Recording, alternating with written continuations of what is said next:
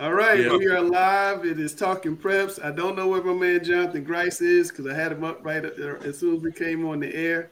But I'm going to hit the button and we're going to get started.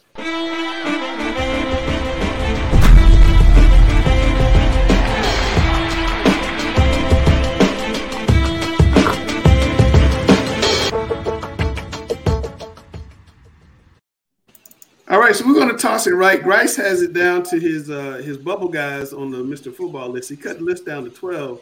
But these are 5 guys, Sam, that are on the bubble. What do you think about these guys on the bubble? Do they still have a chance to win it all? I think Curtis Simpson has the best chance on this bubble. I think he is peaking at the right time. He's had a phenomenal year. I watched his film the other day. He's very explosive, very tough to defend. Against, like if you're an offensive tackle, he comes off the edge extremely fast. Just tough to deal with. I think that he's one of the better defensive players. He wasn't even on the bubble. He's playing so well, he became on the bubble, and I think he'll make it into the finals. Yeah. Cam, is there anybody on this list that surprises you, that's on the bubble that surprises you? That surprises me? I mean, I think David Hobbs should definitely be in consideration. He's very impressive. Yeah, it's just stat-wise, I think that's the only thing hurting him. Like, he just doesn't – when you're talking about, like, Curtis Simpson, who has, 16, 17 sacks, he has the film to back it up. He might not have the measurables as Hobbs does and getting recruited like Hobbs. Hobbs is definitely he's the number 1 recruit in North Carolina. Is that correct? I mean, I don't know if that's correct. Yes, he is. Yes, and I mean, he's definitely – his upside is phenomenal, and he's doing a really good job for his team. He goes both ways, but – as a defensive lineman right now, Curtis Simpson is by far one of the best out there right now. And Sam, to jump on that, Sam, about Hobbs at J.M. Robinson, he's probably going up at Alabama or Georgia or somewhere crazy like that. His ceiling is so high that we can't see it right now. But for the Mr. Football topic, I mean, he going against the competition that he's going against, he's kind of at a hamstring spot where he's just playing defensive end. He's not getting the touches on offense to maybe put those mind-blowing T.A. McClendon-like numbers that you'd see going against the kind of competition he's going against. And he can't help that he's going against the South Rowan's and Albemarle's and Union Academies of the world. But it just kind of is what it is, in my opinion. But in terms of his ceiling, he's incredible. No, he got tremendous upside. He's got a great coach as well. I mean, he's on the bubble. I mean, we've seen what he's done in flashes, and I think that getting on the bubble is still a great deal. There's some really good football players that are not even on the bubble. Grice, we're discussing your bubble list, and I was asking the guys, were they surprised by anybody? Cam was surprised that David Hobbs is on the list, and Sam thinks that Curtis Simpson can make the move up to the bigger list. As you look at this, when you're doing this bubble list, what are you looking at when you're putting the guy on the bubble, you're putting the guy into the top 12, and you're taking guys out?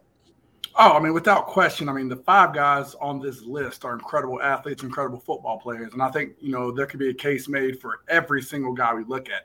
I think these 5 are guys that, a lot of them, some of these names like a Curtis Simpson is one that's continued to stand out as Kings Mountain, continue to show their defensive prowess and play those big-time games. He continued to be one of the best guys on the field for that defense. I mean, you look at a Keyshawn Breedlove, Central Davidson, I feel like was churning out backs even with Coach Tribbett was there last year. As a backup, he had some big time yards. This year is his time to shine, and he was able to, to make that happen. I think with some of these guys, you look at some with strength of schedule. I mean, think if David Hobbs was playing teams not like Union Academy where they're beating them 49-56-0 and getting 4 quarters of big time action against big time teams. I think you see that with some of these guys here where that strength of schedule where they're not able to develop the stats that we know that they're capable of. But, again, this isn't the end all be all for these guys. Kings Mountain really has some good time, good performances. I'm looking at Crest, I think it is in 2 weeks, where, these are guys that get a chance to really make sure to show,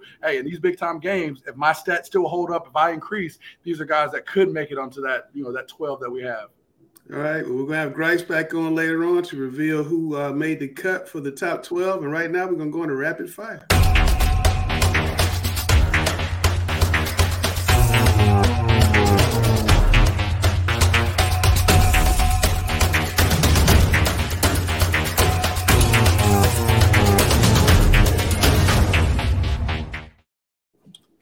All right. South Carolina coaches' salaries. Gary, 33 coaches in South Carolina make six figures. We know Aaron Brand left. We know Tom Knotts left and doubled, in some cases, more than doubled their salaries. We're losing coaches to South Carolina every year. Can North Carolina do anything to catch up? Then the Guru's already shaking his head no. I don't know what they can do. You have to remember, South Carolina, a lot of these coaches come from counties that only have one or two high schools. And so when you can put all your funds into one school, then you can pay coaches like that. But you take a system like Mecklenburg that has 20 high schools or 21 high schools, that's a lot of money to divvy up just for football coaches. And as I said earlier, I guess back in September when we first started, this is still a basketball state. Whether I know football has really come along in the state of North Carolina, and North Carolina is probably in the top 6 in the country as far as producing college football players. Yeah. But this is still a basketball state. As long as the University of North Carolina and Duke are ruling college basketball, then this will be a basketball state. Okay, I got something to say about that. Well, how come our basketball coaches don't make more money? They make less than the football coaches. Yeah, but it's still we're just this old jack. They can practice year round though, Sam. Yeah. Mm-hmm. Guru, what is there anything North Carolina can do, because we have lost a humongous amount of great coaches? Mm-hmm. Go ahead. School systems, particularly these large school systems like a Charlotte, like a Raleigh, and I know that Alex is going to be in the background fuming about what I'm going to say, but you can allow your football coaches, who in a lot of instances are your most seasoned and experienced coaches in the entire building, to become administrators and become athletic directors. That alone would bump pay. You look back to the 70s, 80s, 90s, when most of your head football coaches were the athletic director. Now, I know in this day and age, you got some coaches that just do not want that headache, and I get it and I understand it. So it's certainly a case-by-case basis, but that is some way that you could boost the pay. Now, I want to quote, I want an unnamed quote. I hate to say this. I hate to do this, but it is what it is. I had a principal who I used to work with here in North Carolina who became a very successful principal in South Carolina. Was a coach for a long time, been in athletics for about 30 years. Okay. About 60 years old today. And I asked him, I was like, you just moved from a North Carolina school to South Carolina. Why is it that South Carolina can pay their coaches more, or so much more successful at building big time programs than what we can do here across the border in North Carolina? And he quoted this, and I believe it because I've had other administrators tell me this. He said, because most school systems in South Carolina don't let something as little as education get in the way of building big time high school football programs. He said that he as a principal would be more chastised by his administration, by his superintendents, by not having a good football team, because they view football as a business, as a way to generate income for the school, then to pay for other things like education, extracurricular activities, maybe sports that don't draw money, your income producing sports. So use your football as that means, is that tool to provide for everything else in your building. I still think that a high school football coach, from a business standpoint, should be the second highest paid person inside a school building, under the principal, of course, because again, it's that principal. There's no other person in a building who is going to dictate attendance, morale, discipline, everything. Yeah, a football coach, he sets the tone for the entire school, the entire season. You go to a school and see a football season start off strong. That school is smooth sailing the rest of the year. And I think a lot of it can start with paying these men better. And Sam, to answer your question, head coaches are based on how many people they supervise. A head football coach supervises a whole lot more people than a head basketball coach. Yeah. That's what they're being paid for, is their supervision, not the fact that football is bigger than basketball. No, I'm just saying. I think they all should. Hold on, Sam, 1 second. I've long thought that CMS could raise money for coaching stipends by not giving away those preseason games, or the pre-conference games, to other people. Host those pre-conference games yourself. Put them in one of your stadiums, or in basketball, your gyms, and turn that money around towards coaching stipends. I've always thought that, and nobody's ever done it, but I think that'd be a way. That's a great idea. To try to raise money. If you had a city championship basketball tournament in December, it would make goo gobs of money. If you had a couple pre-conference football double headers. It would raise gobs of money. I think that's a lot. Sam, my question to you before we got this topic. How hard is it to be a football coach in Charlotte? I'm going to use really small numbers. You're making $100 a year, and South Carolina comes and says, we're going to give you $200 a year. How hard is that to turn down? It's very hard to turn down sometimes. You have to make the impact. It's a family thing. So there's a lot of coaches I know that have already went to South Carolina. I mean, Jupiter Wilson, myself, I've been offered certain jobs that have to make sense to move your whole family. And we do it because we love certain kids. We grew up around North Carolina. I think what we should do as coaches, they consider, like in CMS, they consider what we do as a bonus. So it doesn't affect our teaching job whatsoever. It's not considered striking. What if we just became teachers for 1 year? If we all were teachers 1 year, we'd have to suck it up. And then, if you just think we're doing this for extracurricular activities, and when we go into a job interview, do you think they ask us a lot of education class questions, or they ask us football questions? Football. They consider it a bonus. And so if we all just stuck together for 1 year, we could change that agenda quickly, because you are responsible for cultures in school. We do a lot more things than just coaching football. I hate to say it, but we do get extremely underpaid, and we do it because they know that we love kids, and we'll keep doing it. Right. But if we all came together as coaches one day and just said, look, the hours that we put in, we make actually, I think it's like 31 cents an hour for the hours that we put in. That's insane. Is that worth the time? And that's what hurts the whole deal. I just think that we'd have to rally together. They take advantage, like Sam says, they take advantage of our love for the game. Mm-hmm. Mm-hmm. All right, we'll leave it there. Gary, last week was probably the best week of the season, at least in Charlotte, maybe even the last couple seasons. What were the highlights for you? We had some phenomenal games. The highlights for me is the big, powerful schools, or so-called powerful schools in Charlotte, have terrible offenses. They have terrible offenses, and I'm going to just call it out like I see it. Uh-huh. Huff scored 1 touchdown against Chambers, no touchdowns against Mallard Creek. Mallard Creek scored no touchdowns against Huff, except defensive touchdowns.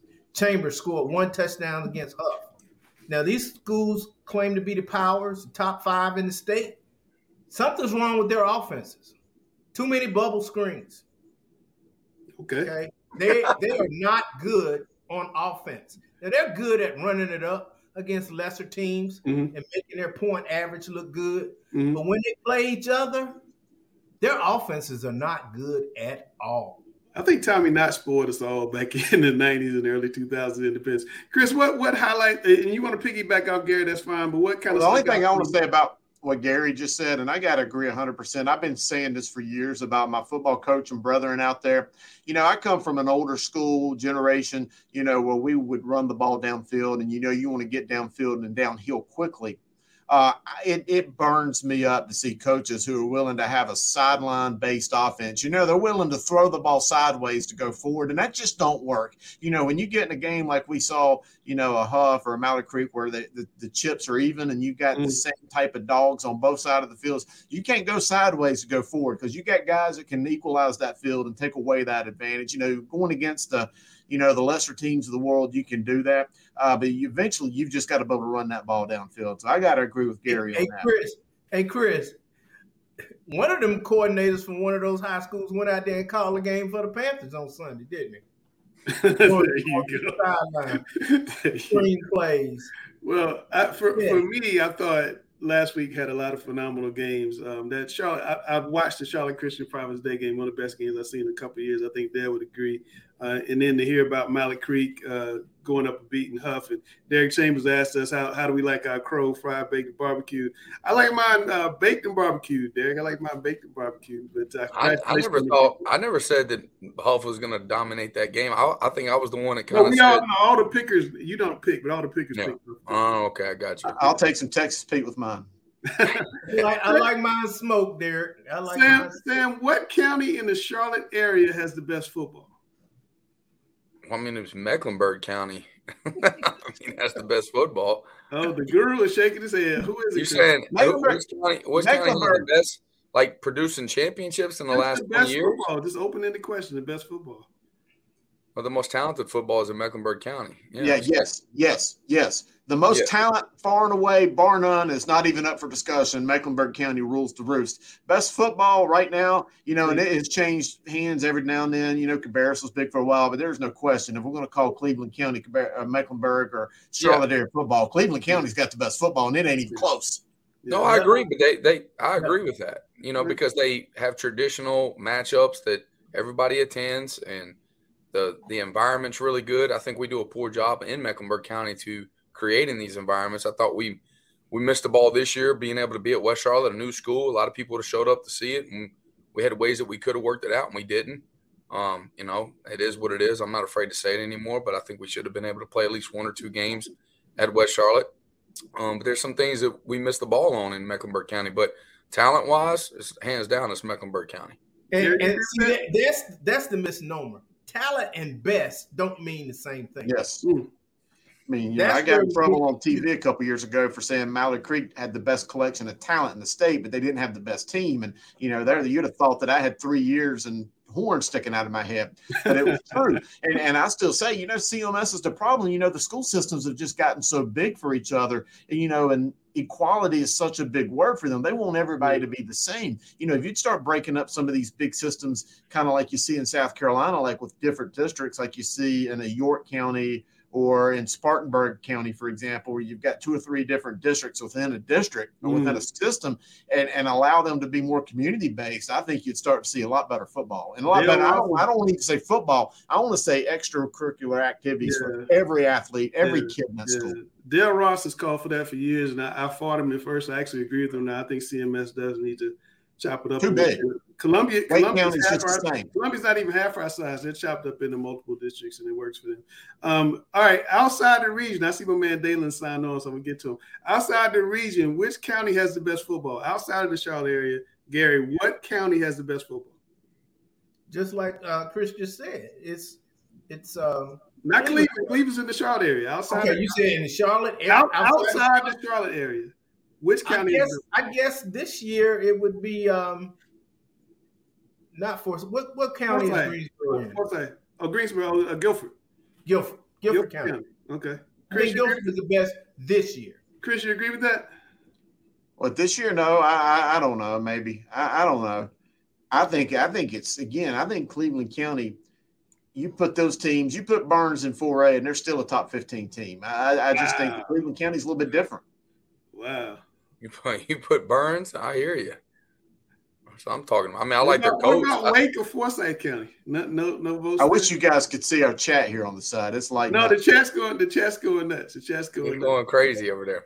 The chat's going nuts.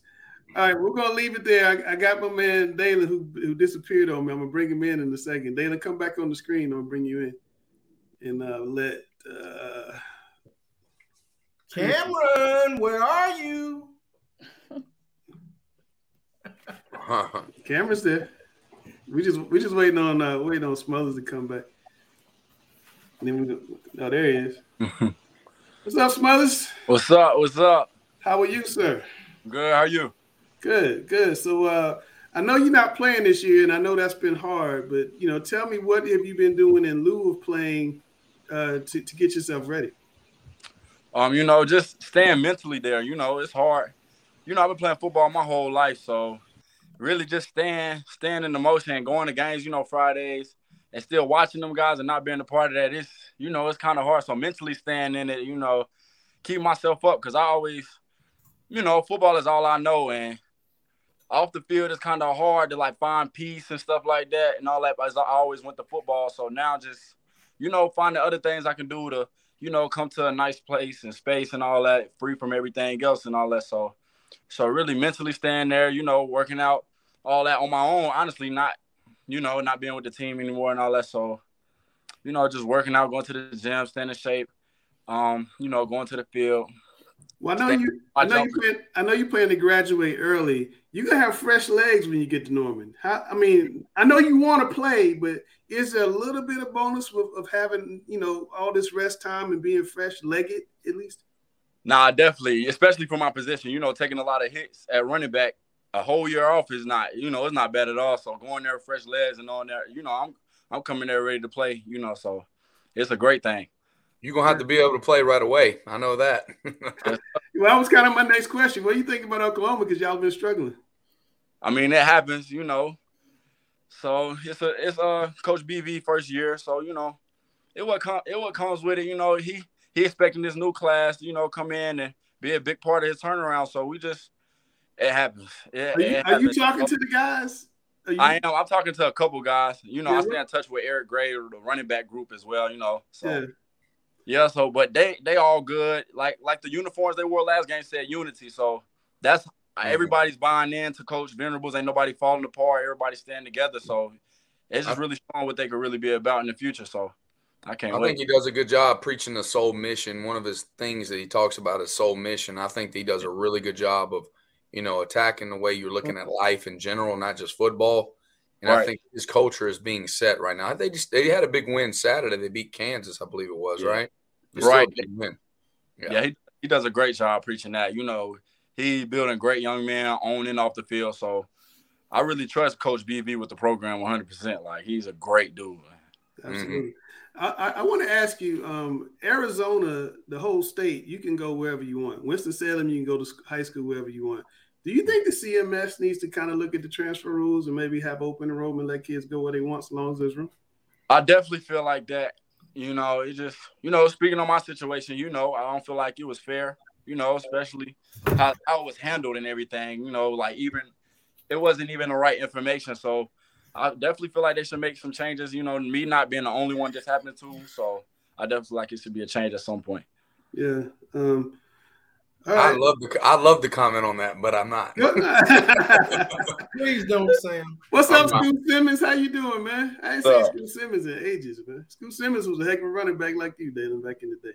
Oh yeah, I got with Coach Simmons a couple times, so he's a real great dude. Now, I'm gonna brag on Dalen a little bit. I saw him in spring football, and I've played against him, multiple years, and I've said it multiple times. I think he's the best running back I've ever seen in person, and I've coached one of the best players in the country at running back. The best player in the country. Don't downplay. Yeah, the best player in the country at one time, and this guy is the best running back I've ever seen, and he's a better leader of men than most guys that I've seen.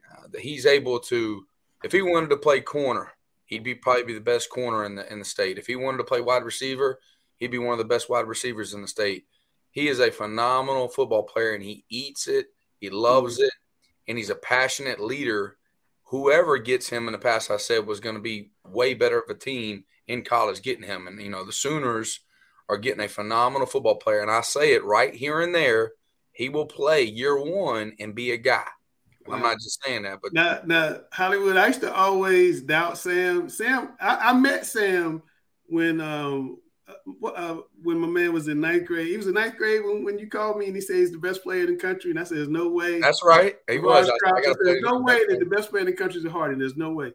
And he became the best player in the country. Then he started telling me Drake May is the best quarterback he ever saw. We used to argue that. And Drake May is probably going to be up for the Heisman next year. So he's putting a stamp on you. I'm not going to argue. Good luck to you next year. I hope you blow up and do well.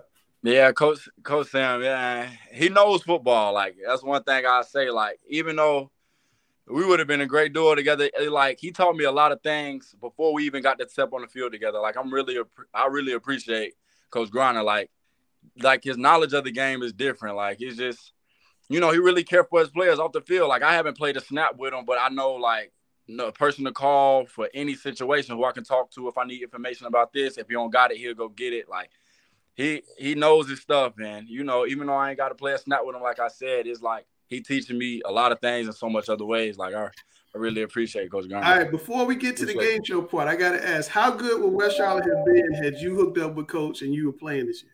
Undefeated. That's what I'm saying, baby. That's what I'm talking about.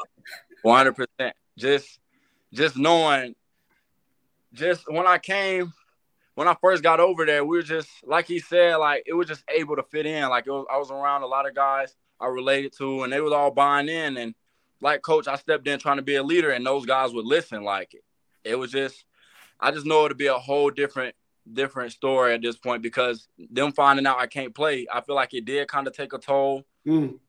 So, I mean, think about what West Charlotte's been through. They went through, Hollywood not being able to play. They went through my suspension. And we are still going to win the 3A championship in our conference, and we're going to be hell to deal with in the playoffs. As well as too, Coach. Like it's as long as you had to go to Kings Mountain week 2. Yeah, so it's a lot. It is. If you got to beat them to win the whole thing. It's what it is. You do. Put us with them first week. All right, Smothers. Now you know how the game show works, so we're gonna start asking. I need a win right now. I'm go first. And Sam, Chelsea, did Sam lose last week? Yes. I got smacked. So I want you to make sure you give him 2 L's before you get in. So I'm playing some theme music. I'm contractually obligated to play, and then we'll get to it. Bro, I'm not MJ, just Coach Griner, but I'm the GOAT of the game show.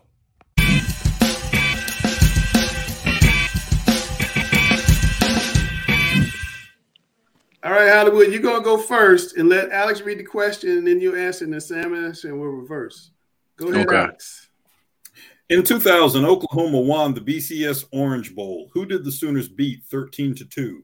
A, Miami, B, Notre Dame, C, Ohio State, D, Florida State.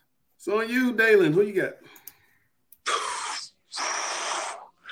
Oh, I'm going to go with Ohio State. Ohio State. Samuel, what you got? I'm going to go with Florida State as well. He guessed Ohio State. Oh, I'm going Florida State. You're going Florida State. Florida State is the right answer, so you're up 1-0. All right. Did you know that, or were you did you know that, or were you guessing? I knew it had to be an ACC team. So if Florida State is the Orange Bowl, they always pick someone from the ACC. So yeah. Somebody told me we need to put you on a clock and make you guys answer at the same time, so you can't do what you're going to try. I mean, I don't care what other people say. This is the lead. Whose face is on the game show? Tell them to come talk to that person. Chelsea. It's the #1 song on the iTunes. Oh my gosh, are we doing this again? It's a music song, and it's sung by Sam Smith and Kim Petra. What's the name of this track? A, Unholy, B, Cuff It, C, Everywhere, or D, I'm Good, Blue. Samuel, what you got? I'm gonna say B, Cuff It. B, Cuff It. All right, what you got, Dalen? Oh, I'm gonna go see again. Everywhere. Everywhere. Nope. The answer is A, Unholy. So we are still Sam up 1-0. I can't even say that word. I didn't even want to say it, Coach Grant. I didn't want to say it. All right. You can call it by the letter. I probably with 2 Christian guys on here. I probably shouldn't have come up with that question. My God. You can just say the letter if you're not cool with it. Hey, tell Gary in the back to chill with that comment. What did he say? He said, I'm turning into Jordan with the Wizards. He said he was the GOAT. I mean, I know. Calm down, man. I'm in a slump right now, okay? Alex. I'm still winning this one right now. Right now. Alex. This pop superstar is rumored to have her first new song in years as an end-credit song in the new Black Panther Wakanda Forever film. Who is she? A, Taylor Swift, B, Rihanna, C, Britney Spears, D, Adele. It is on you, Mr. Hollywood. I'm going with, you said in years? Yep. I say Taylor Swift. Taylor Swift. What you got, Samuel? I want to say in years. Yeah, I'll go with Taylor Swift. Taylor Swift. Okay. I'm gonna go Rihanna. I'm gonna go. It's a Black Panther, right? The new Black Panther. Right. It's gotta be a soulful. I'm gonna go Rihanna. Dang, Sam is up 2-0. I know. I thought Rihanna been dropping like that, Gary. Don't you talk about me. Jordan still hit 40 once a month when he was with the Wizards. That's right, and I'm dropping bombs.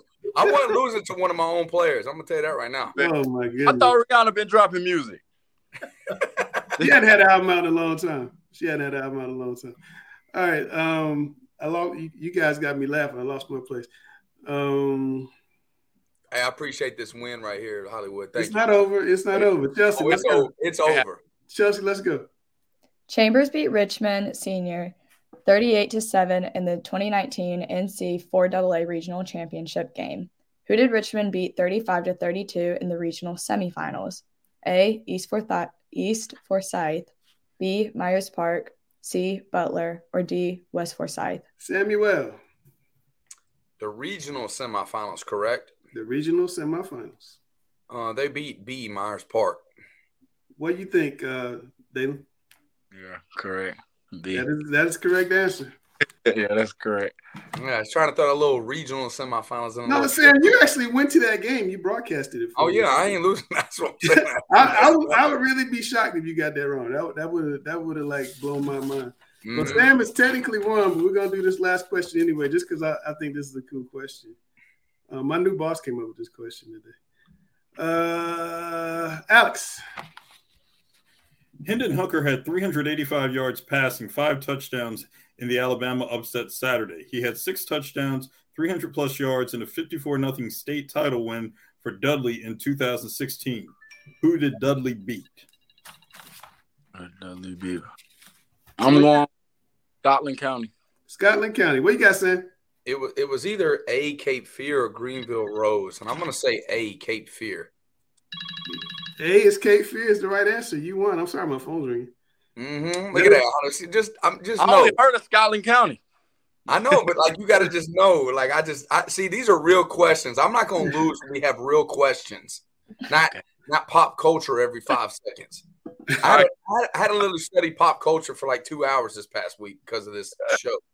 You had to study pop culture. So, Dana, man, thanks for coming on. I know you got to go run, man. But the smile's looking fantastic, brother. Yeah, good luck. I appreciate it. Good luck the rest of the year, and hopefully we'll get to see you in Oklahoma next season. Sam says you're going to be on the field, so I look for it. Yes, sir. Yeah, he'll be the dude. We might have to do a part 2 or something. I'm not satisfied with my loss. So. All right, we'll definitely bring you back. Absolutely. All right, y'all. Y'all have a good take care. See you tomorrow, man. Dana Smuts, good kid. All right, it's time to find out who Grice and where's Chris? Grice and Chris picked out for our Grice's Gems, who are the players of the week. I got to find it. Here we go. All right, Grice.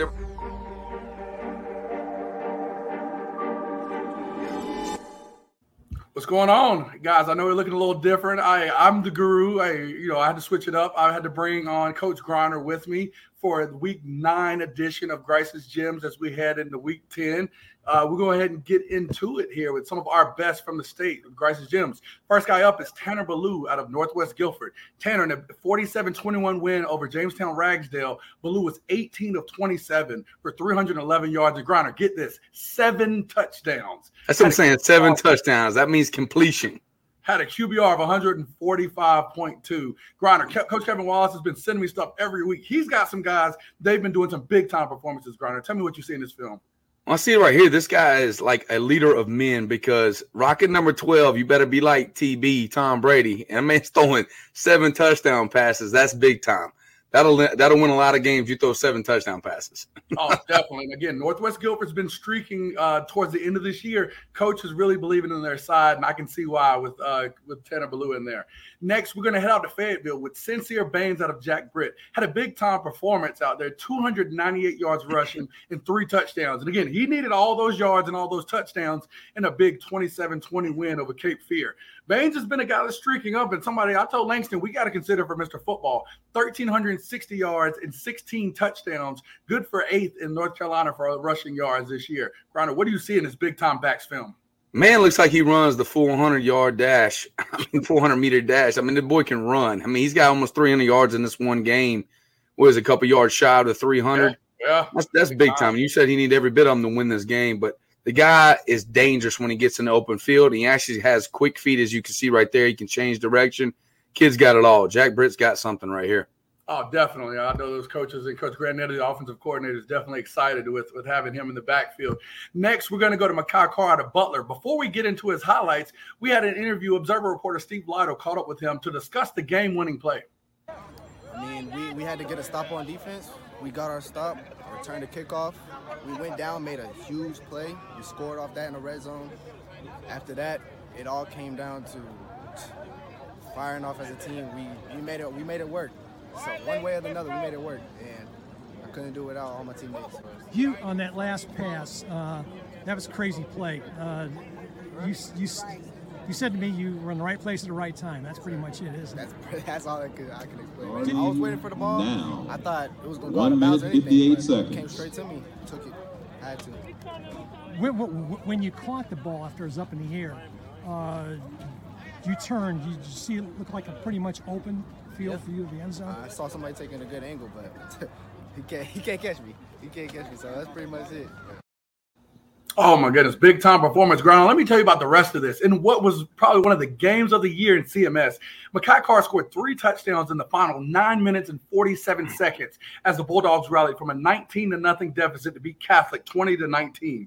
Again, they were down 19-0. He returned a kickoff back 68 yards for a touchdown, caught an 8-yard scoring pass that cut the lead to 19-14, and finally he caught a tip pass intended for her teammate DeQuandre Currents and ran 47 yards for that final score to put them up ahead. Those go-ahead points there. Griner, what do you see here? One of the most amazing games. This kid was a star in that game.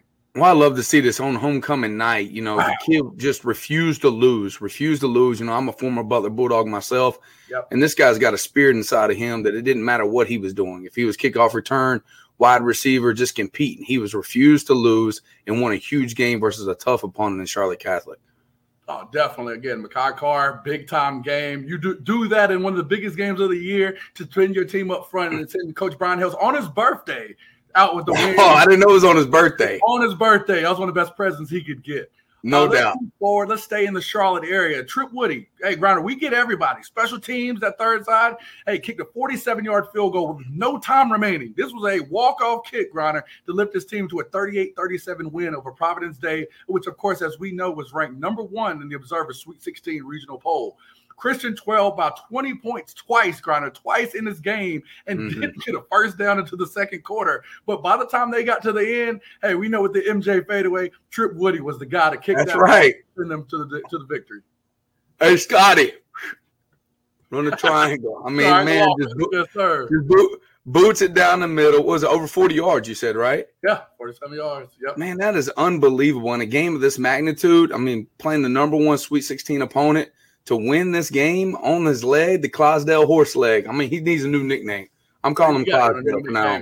Again, it was a phenomenal performance. They needed that kick more than ever to put one of the biggest upsets. Let's move forward. So the last guy we've been raising the bar each week with guys that are getting the call. We've got Jordan Young here out of Monroe High School. Had a big-time 40-0 win over Parkwood. Let me tell you what Jordan did. Monroe intercepted 6 passes, big-time performance. But Young, again, you're a sophomore. You had 4 interceptions. I know you're in a game, you're thinking, all right, I did all right. Let's put this into perspective. The public school record in the state is 5, shared by 5 different players. So, Jordan, only as a sophomore, you're already the second most ever in one single game. Jordan, you're glad we got you here. You had to get the call for this all-time great performance. Can you talk about just how you felt, and did you realize, where you were or what you were doing as you were getting these interceptions? At the time, I didn't know what the record was, but I kept it in the back of my head. I kept making plays. They kept trying me, so had to pick it off. Yeah, I don't know why they kept trying you, because even when you caught the ball, you look very dangerous and shifty. So you look spectacular. No doubt you attacked the ball at the highest point as well. Extremely good athlete as a sophomore. That's huge.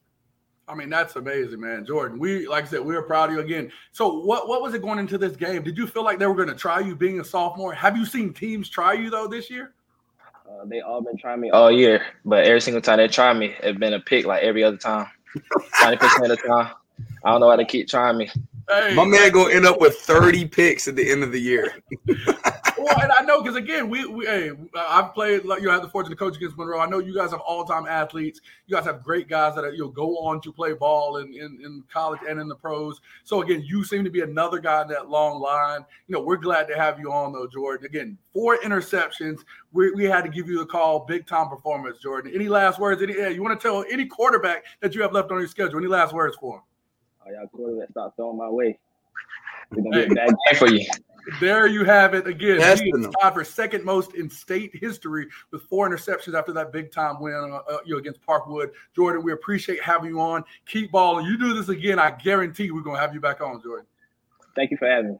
No problem. All right, guys, if you have a big-time performance and want to get on Grice's Gems, please reach out to me at Coach Jay Grice on Twitter, at Langston Wirtz Jr. on Twitter, at Observer Preps. We've got to get you guys on here. We're glad this thing is gaining steam. As we always talk about each week, hey, if you had a big-time performance and you're not sure yet of your final stats, reach out to us on Saturday and let us know what's going on. But as we always like to say, Griner, if you ball, you're going to get the call. All right, Coach Christ, you did a great job playing the guru this week. I was out there up in the mountains looking at leagues, and man, you are and Langston says this every week about me, but I disagree. Since I'm in charge, I'm going to say it. Coach Christ, the number one voice in high school football. Nah, not close. I'm learning from you, but again, it's always fun. We got Griner on there. Hey, Griner's coming up the rankings too. Glad we got him on there. Smooth, Coach Griner. I'm a good Robin. I ain't a Batman yet on that stuff. No, man, you both did great. Hey, let's roll the theme music and let's get into some rankings for this week.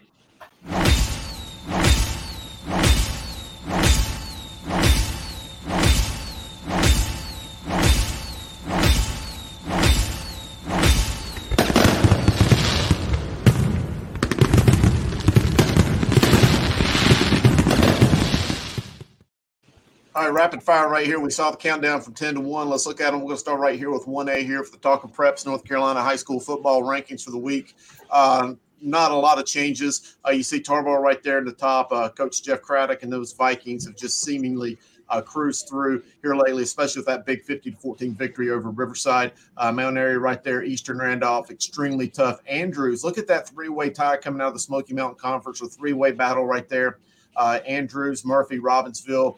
We know how good Cutler Adams is. That's some great football up there. Thomasville's doing great things. Northampton County, Northmore's a team. They had that big come from behind victory over an exceptionally talented Burlington Cummings team Friday night, and Drone right there in the top 10. Any discussions from you guys?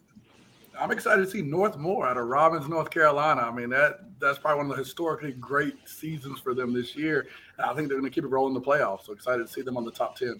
They must have a heavy senior class, Northmore.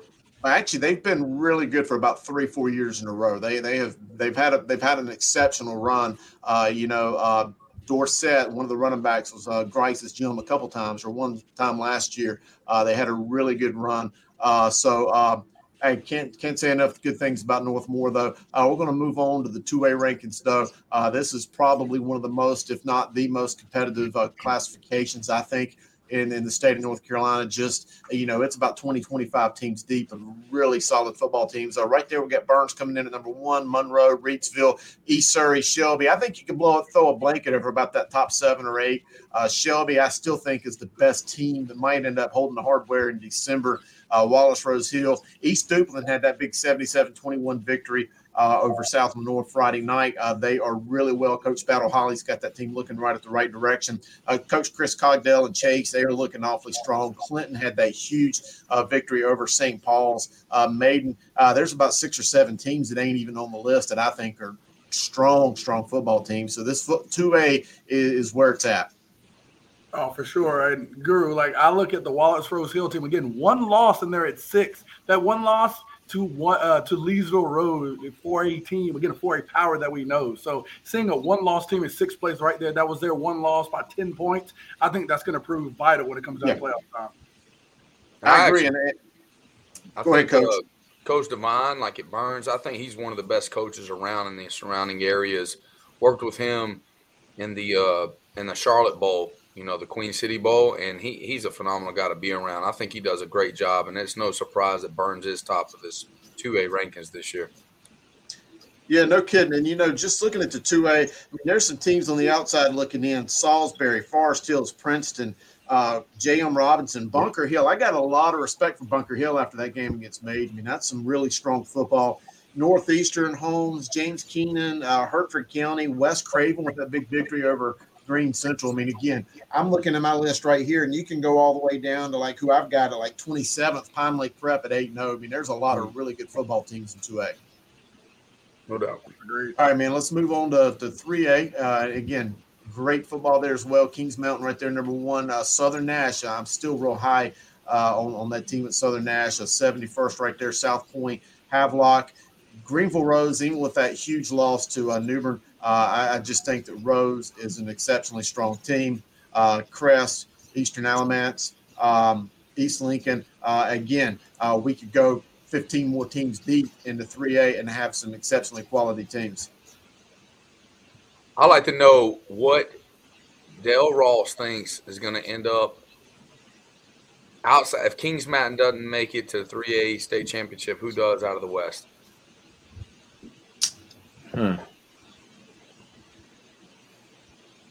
think South Point's got a real good shot at it.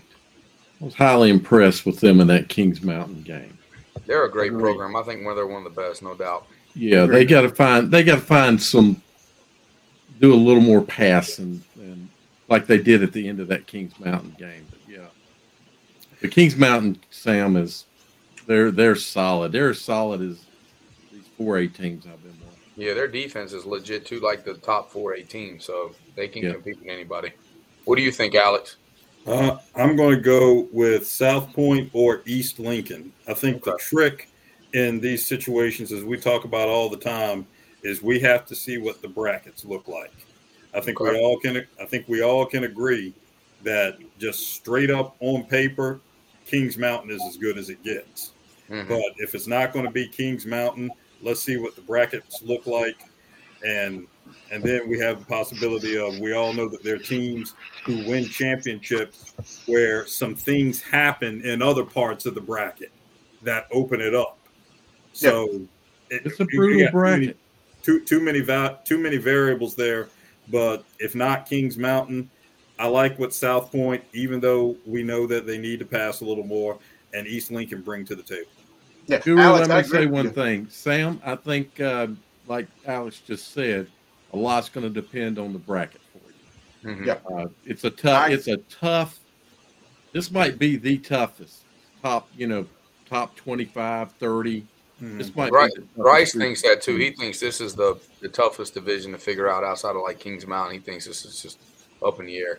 Agreed. Well, I think you just have so many people play each other in that top 3A bracket. I mean, you look at Kings Mountain, South Point, got Crest coming next week. I mean, all these teams, I feel like even the 4A is the fight club. 3A is like the neighborhood. Like everybody's playing each other, I feel like. And even on the east side, you get Dudley in there, throwing them in there with some teams. J.H. Rose is out there playing some quality competition. They had New Bern the other week of 4A Power. So it's like the neighborhood, if we call 4A the fight club, I guess. Yeah.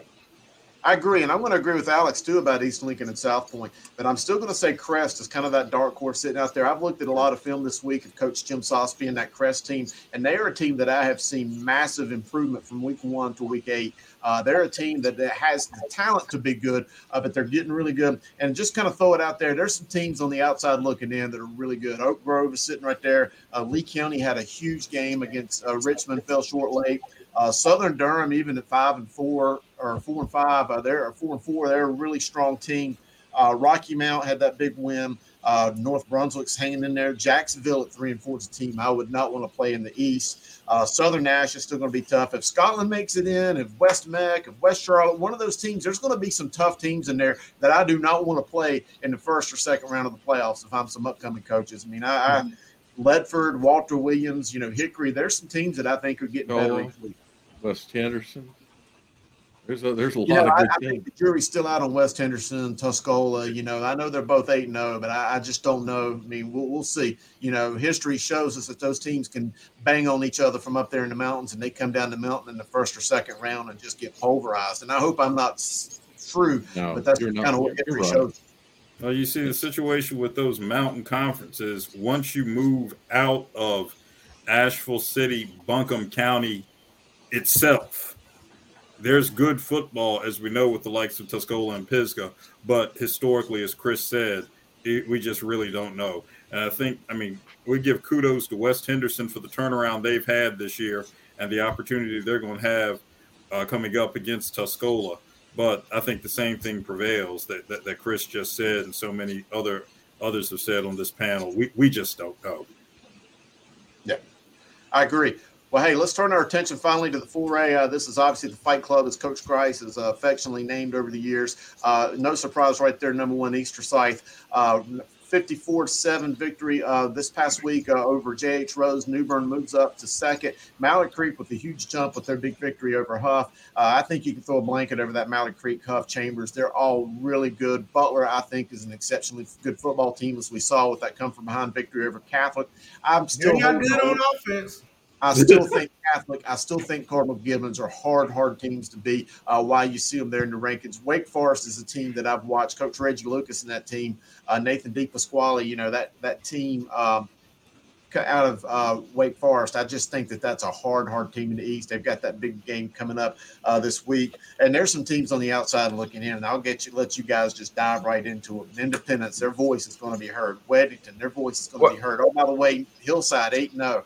They're going to have a chance. Cleveland, they're still really good. New Hanover, Ardrey Kell, we're going to find out a lot. We're going to talk about it later in the show. Pinecrest, I think, is a sneaky good team. Obviously, Mooresville, you could go all the way down to 30s, 40s, 50s. I've got Olympic at a 31st ranked team at 8-0. Teams around them, I still think Richmond County, Lake Norman, Porter Ridge, Leedsville Road, Heritage, it is so stacked. I can go 55 teams deep in this 4A and find some really, really good football teams. And I'll let you guys kind of chew it up. I like Butler because I think they're balanced on both sides of the ball. You guys talked about offense. Butler can generate. I think they're a little more diverse in their offense, which is probably one of the issues some of the other top teams face. And Butler's got a really strong front seven. So I like Butler out of that. I want to comment a little bit on these Eastern teams here, particularly Cardinal Gibbons and Wake Forest. Battled to a 10-9 decision earlier this year in a great defensive game. But I think the situation is kind of the same as Gary alluded to earlier in the show concerning the likes of Huff and whether its offense can do enough to get it done. I think Cardinal Gibbons and Wake Forest both are in situations this year where that same question has to be answered, and that will be the ultimate determinant. And yes, I'll go ahead and say it. Yes, Nick Drew's defense has been exceptional. It's going to have to be exceptional for Gibbons to be in a similar position as last year. Wake Forest's defense is going to have to be exceptional for the Cougars to be in a position as they have been for the past 5 years or so. It's the same kind of question that Gary alluded to with Huff. I mean, I'm just not sure where a number of these teams are offensively. Not that they're bad, but relative to where they have been in previous years. Yeah, I agree. Hey, by the way, I accidentally called him Nathan DePasquale. It's Michael DePasquale at Wake Forest. That is one of the most exciting football players I've seen in this state on film, and he just scores football any different way. So I just want to make sure I corrected myself on that mistake. Well, East Forsyth definitely has a great offense out of all those teams. Yes. I saw that in person. My goodness. Indy, I think, can easily be a top 10 team. I think they're one of the best, easily. Easy. And it was hard for me not to have them in there, to be quite honest. Just Catholic beat them. They edged them out. That's probably where Catholic fits in there right now. Yep. Well, there we are. And what do we have here? I am behind on my schedule. Let's go through it. Hey, we got Chelsea in the picture. So, hey, it's time for Chelsea's World. Chelsea, you continue to just get better and better each week. Who do we talk to this week? So this week I interviewed the West Lincoln kicker, Dee Wallace, who was also their homecoming queen, and just a multiple sport athlete, alongside being their female kicker. She's an exceptional soccer and volleyball player. So we just talked about, her place on the team and, the lessons she's learned from being on the football team. Cool.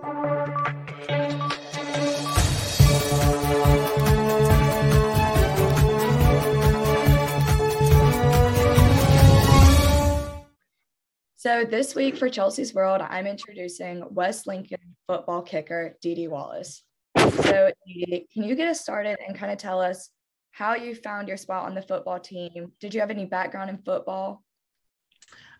So I started off by asking a friend. She was actually the first football kicker at West Lincoln. Her name is Trista Primer.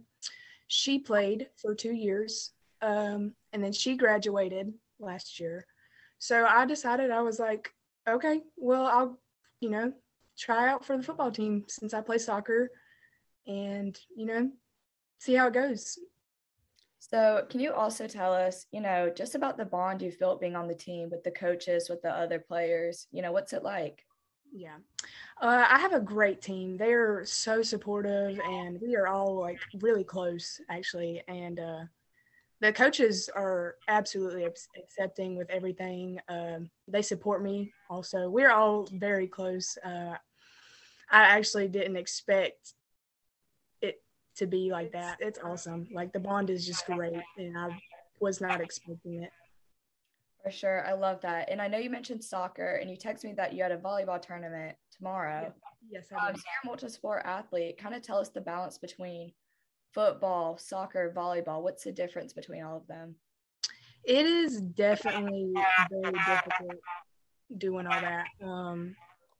I wasn't able to attend football practice much with volleyball, but the season is coming to an end now, so I will we'll be able to attend more football practice and get to experience a lot more than I have, I guess. For sure. And can you tell us some of the lessons you've kind of taken away, being a kicker on this team? Lessons. I would say that if you have a passion, you should just go for it and never let anyone bring you down. And just because you're a girl doesn't mean you can't succeed in a male-dominated sport. Absolutely. And continuing from that, what's your favorite memory this season so far? Well, I actually have two. One would be winning homecoming queen in my football uniform. But my recent favorite one is scoring my first field goal. That was pretty exciting, I would say. Everybody was really hyped up, and my family was there to see it. It's just a great moment that I won't ever forget. Absolutely. Both are so awesome. Well, thank you so much for hopping on. Best of luck the rest of the season, and you're so inspiring, Dee. Thank you. All right, Chelsea. Great work. Hey, has Sanderson had their homecoming yet this season? We did. We had it last week against Enloe. We won. And were you the queen? No, I did not run for homecoming court. Oh, they missed the boat on that one. Yeah. I chose to be in the student section watching the game. Well, I'll tell you a Sanderson homecoming memory. 22 years ago now, and this was a ball drop of epic proportions. Somehow, Sanderson's homecoming game was scheduled the day that Sanderson hosted Millbrook, which is an arch rivalry anyway, and Millbrook was loaded back then. Millbrook beat Sanderson on homecoming 51-0. Oh no. The lone highlight, there was a young lady named Chambliss Hill, who was a basketball and soccer standout and was president of the National Honor Society, I believe, who was crowned homecoming queen. That literally was Sanderson's lone highlight of a 51-0 homecoming loss. I'll always remember that. No. Well, Chelsea, if you want to be on Chelsea's World, give them the famous line what they need to do. Yes, my Instagram and Twitter is @Chelsea Sipple. My DMs are open, so hit my DMs and we can set up an interview to be featured on the best athletic coverage in North Carolina. I love it. You're the best. Hit my DMs. Hit the DMs. Let's do it. That's Connor's favorite part of the night. You just make his night every night with that. Great job. All right, great job as always, Chelsea. You are our homecoming queen. I'll put it that way. Thank you. I'll see y'all next week. All right, again, that is Chelsea Sipple. We love having her here on the show. What an incredible young lady. But hey, let's run the theme music. We got a big segment coming up right now, the roundtable. Let's do it.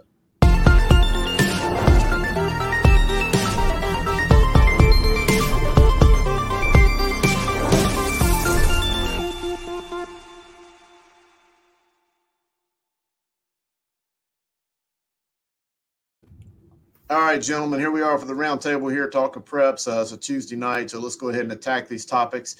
Dale, we had another fight on at a high school game this week at Charlotte. It was an Olympics game with South Meck. The game was stopped when it was cleared, unlike some of the earlier games that were called due to the fights. This one finished. Was this the right call Friday? I think. Oh, wait. Okay. There he is. Yeah, I didn't know if you're going to put me in or not. Was it so what was what was your question? Did you say, was it the right call? Yeah, and I think we might have a video for this one. I'm sorry if I'm running off the script a little bit, but, we had that fight between at Olympic between South Meck and Olympic, and unlike other games, that were called, this game finished. Was that the right call? And I think we might have a video for that one. I'm not sure. Looks like you got a post-game video. And I'll go ahead and let you give the commentary while that's going, Dale. Yeah, that looks to be the post-game video.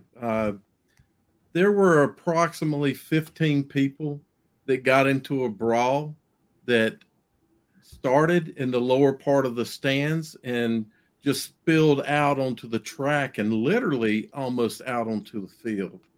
And this is, if you guys have noticed, this is a trend that's starting to happen, not just here in North Carolina, but nationally.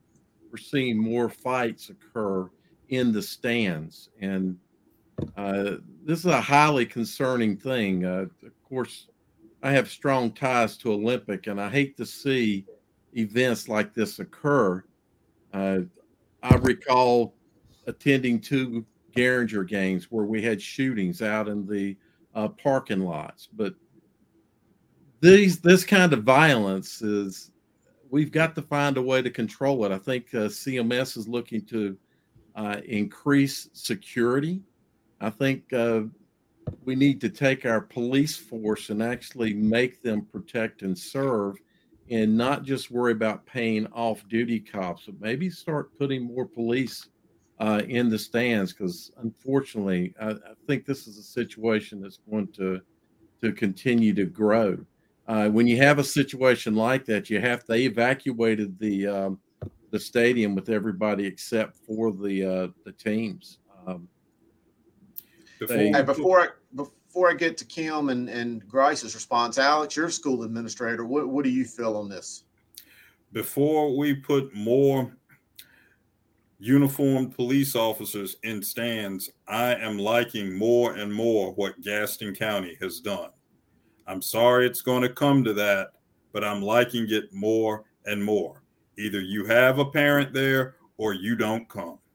And I think we all agree that it is terrible that it has gotten to that point. But the overriding reality is, and the imperative need is, safety has to be paramount, and the achievement of optimizing safety has to be a school-home partnership. More uniformed officers alone are not going to achieve that goal.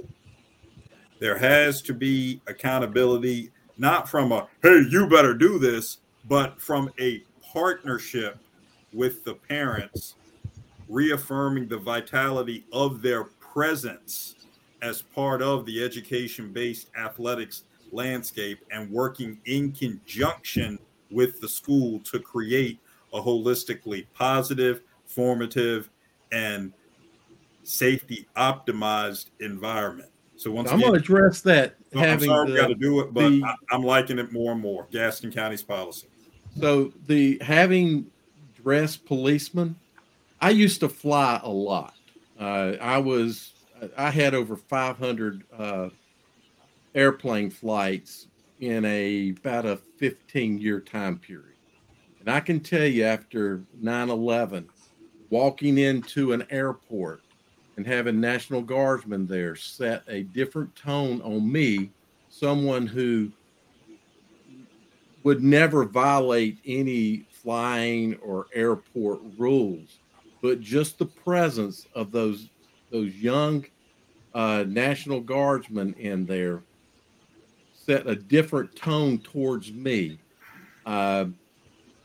Presence of authority does lower people's initiative to want to take action. I agree with you on chaperones. I don't know about a 1-per-1. I do think we need more adults. I ran it through my head. Could we get more teachers to come? But teachers already put so much. When I grew up, we had teachers at games. Teachers loved coming to games. So you saw teachers all over the place. We need more adults in the stands without question. Some way we need to find a way to get more adults as well to help chaperone those groups. Yeah, I agree with you, Dale. Hey, Cam, you go to a lot of games. What do you think on this? Yeah, I definitely think there needs to be more of an adult presence, especially in the stands. Because I'm in the press box usually or on the field, but I see a lot of kids in the lower levels of the stands, especially. And from what Dale described, this fight broke out in the lower levels of the stands, and kind of went on the field after that. So I definitely think there needs to be more of an adult presence to make sure that there's not tiffing going on and stuff sparking up. Yeah, I agree. Well, hey, let's move on here in this roundtable. Let's go to our second question. We've seen Huff, we've seen Chambers, we've seen Mallard Creek really struggle to score against one another. Is this really great defensive coordinators going at it, or is it just bad play calling, bad offenses? And I want to go to our resident offensive coordinator, Coach Grice, first. What do you think, buddy? I mean, it's definitely great defense, and I think you look at things at kind of ebbing and flowing within the city. I mean, you look a few years ago when you had Drake May in high school and that Myers Park offense with Moose Muhammad that's now at Texas A&M, excelling. And you have, a lot of these offensive players that were starring back then. You really saw bigger scores in some of these big games. Now I think you've got a lot more prominent defensive players. And again, no one looks at Mater Dei and John Bosco, who played a few weeks ago, the top two teams in the nation, and the final score there were 17-7. No one looked at that and said, God, these offensive players are awful. Starting quarterback is a 5-star and headed to whatever school that he chooses. So you get a great defense, especially in big-time games, is always going to reign supreme. And I don't think it's necessarily a knock on the offenses per se.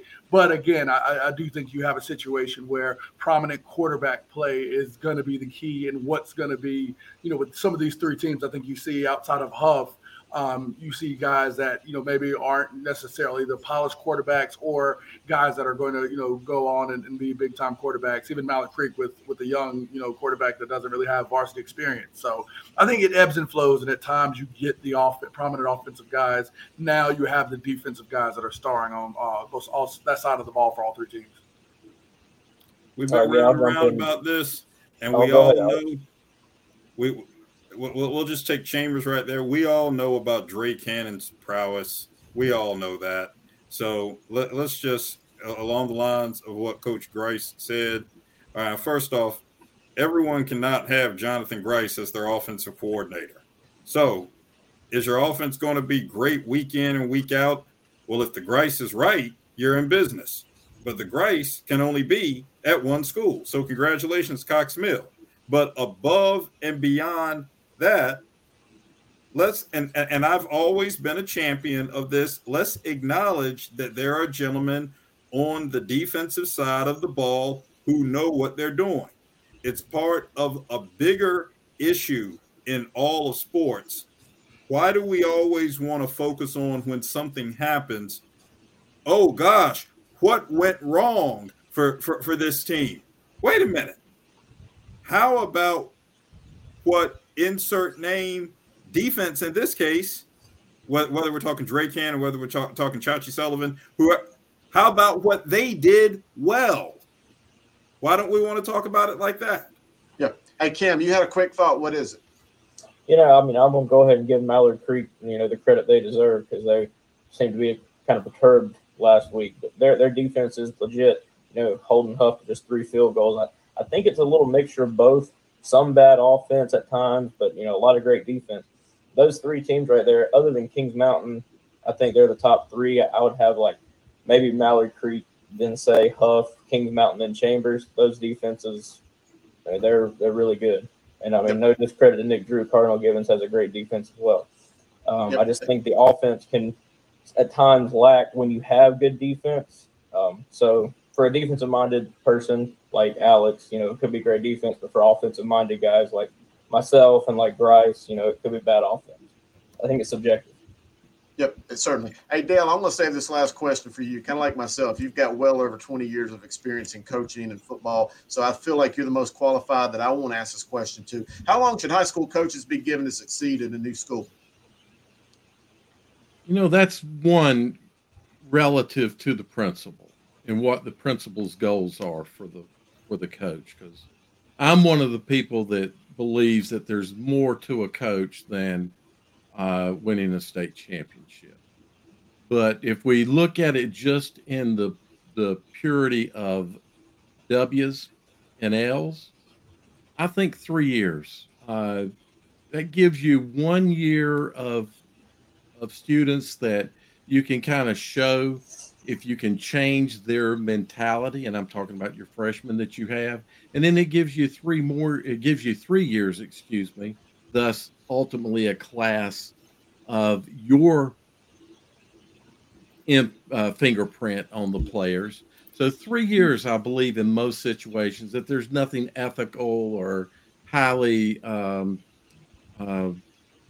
irregular about the coach. But I do believe we have to give high consideration to what the coaches do beyond the W's and L's. And I know some principals do. Thus, 6 and 5 coach, 3 years is going to keep his job. Yep. An 0-10 coach, probably not.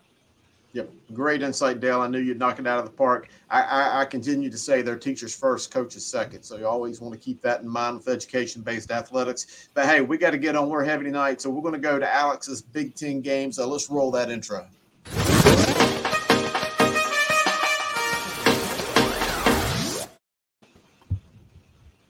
All right, Alex, this is your segment. All right. So we got 10 games going this week. A good slate of games in terms of implications. The Wake Forest at Rolesville and Ardrey Kell at Olympics. Wake Forest or Rolesville, big game in the East. Ardrey Kell, Olympic, big game in the West. So we'll touch on those a little later. Other than that, Apex at Holly Springs, great note there. Apex looking for its first state playoff berth since 2014. Great opportunity there.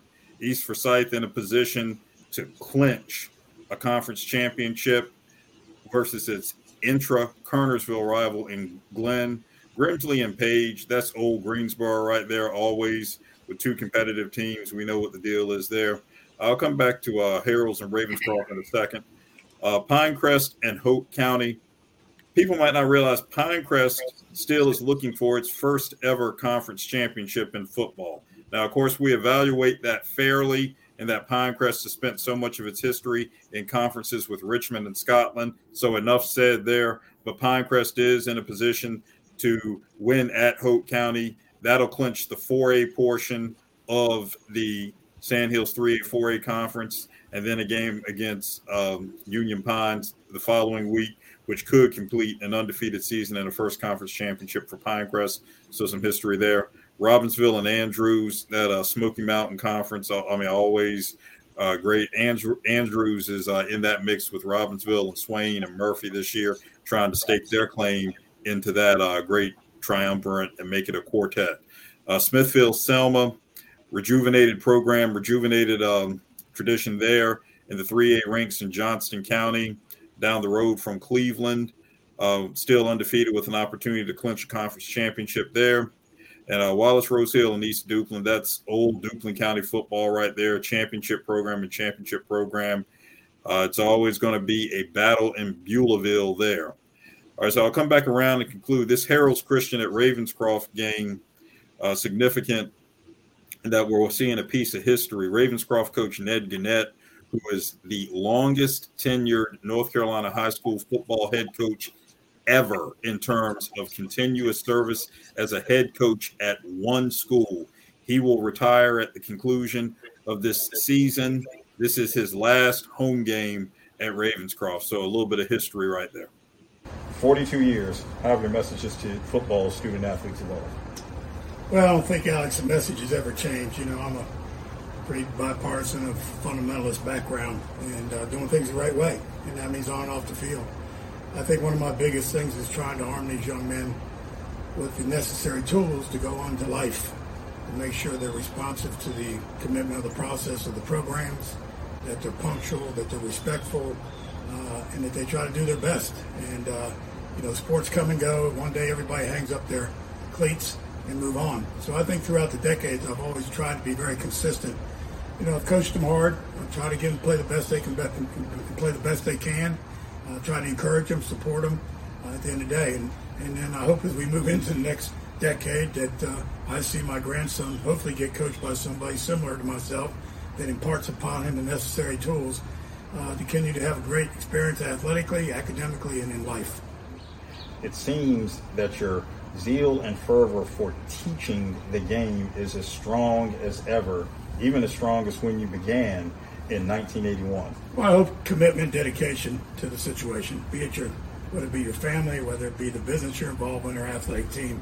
And I've always been very hands-on, whether demonstrating running routes, demonstrating blocking techniques, working with quarterbacks, and to this day I still am. I've probably never coached as hard as I have the last 4 or 5 years, trying to continue to make our team competitive and stay traditionally part of the program from that standpoint. So, that's, I'm not one that stands on the sideline. I want to be involved, whether it be working with the linemen on the sled, working with receivers on the perimeter, working with defensive backs. I can't quite demonstrate like I used to, which I used to do a lot, but I try to make sure that there's a respect among our kids, that my staff and I have a really clear idea of what we want to get accomplished, that we want to prepare them and be ready for every day of practice and, of course, every Friday night.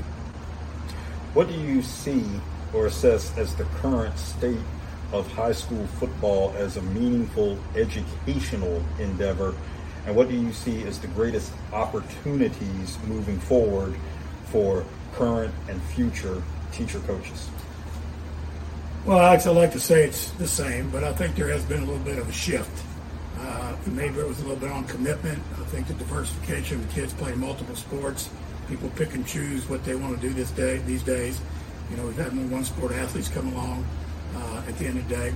But, you hope that the young people realize they're missing great opportunities. You're only going to go through interscholastic athletics at this level one time. And you should never look back and say, I should have joined that team. No matter what team it was, soccer, field hockey, whatever. They should have been part of the team framework, being able to learn discipline, because it's only going to help them in their development later in life, in my opinion. And, some of my best enjoyments is to see some of these young people come back and realize some of the things we try to lay as a foundation for them has helped them a lot in life. All right, Alex, always with the journalistic excellence. We appreciate you being on the scene with Coach Gannett. I loved his shorts game, though, by the way. That was some strong shorts. Looked like he came off the golf course. But, hey, we know what time it is. It's time to go on to the Grice.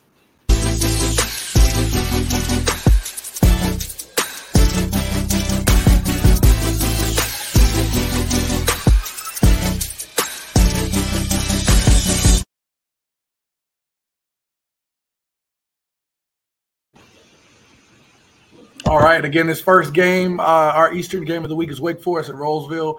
Again, a very intriguing game. I think, Rolesville early with the big loss to East Forsyth. I mean, I think, and it was kind of weird that they went through the same path. I feel like last year as well, just the same, Byron Brown's senior year, where they had the big loss early and then kind of went under the radar. And I think Rolesville's become one of those teams, again, at 6-2, that you got to watch out for, and I think has the opportunity to make a deep playoff run. And, we talk a lot about Wake Forest and their success. I think Coach Reggie Lucas has them in the right place.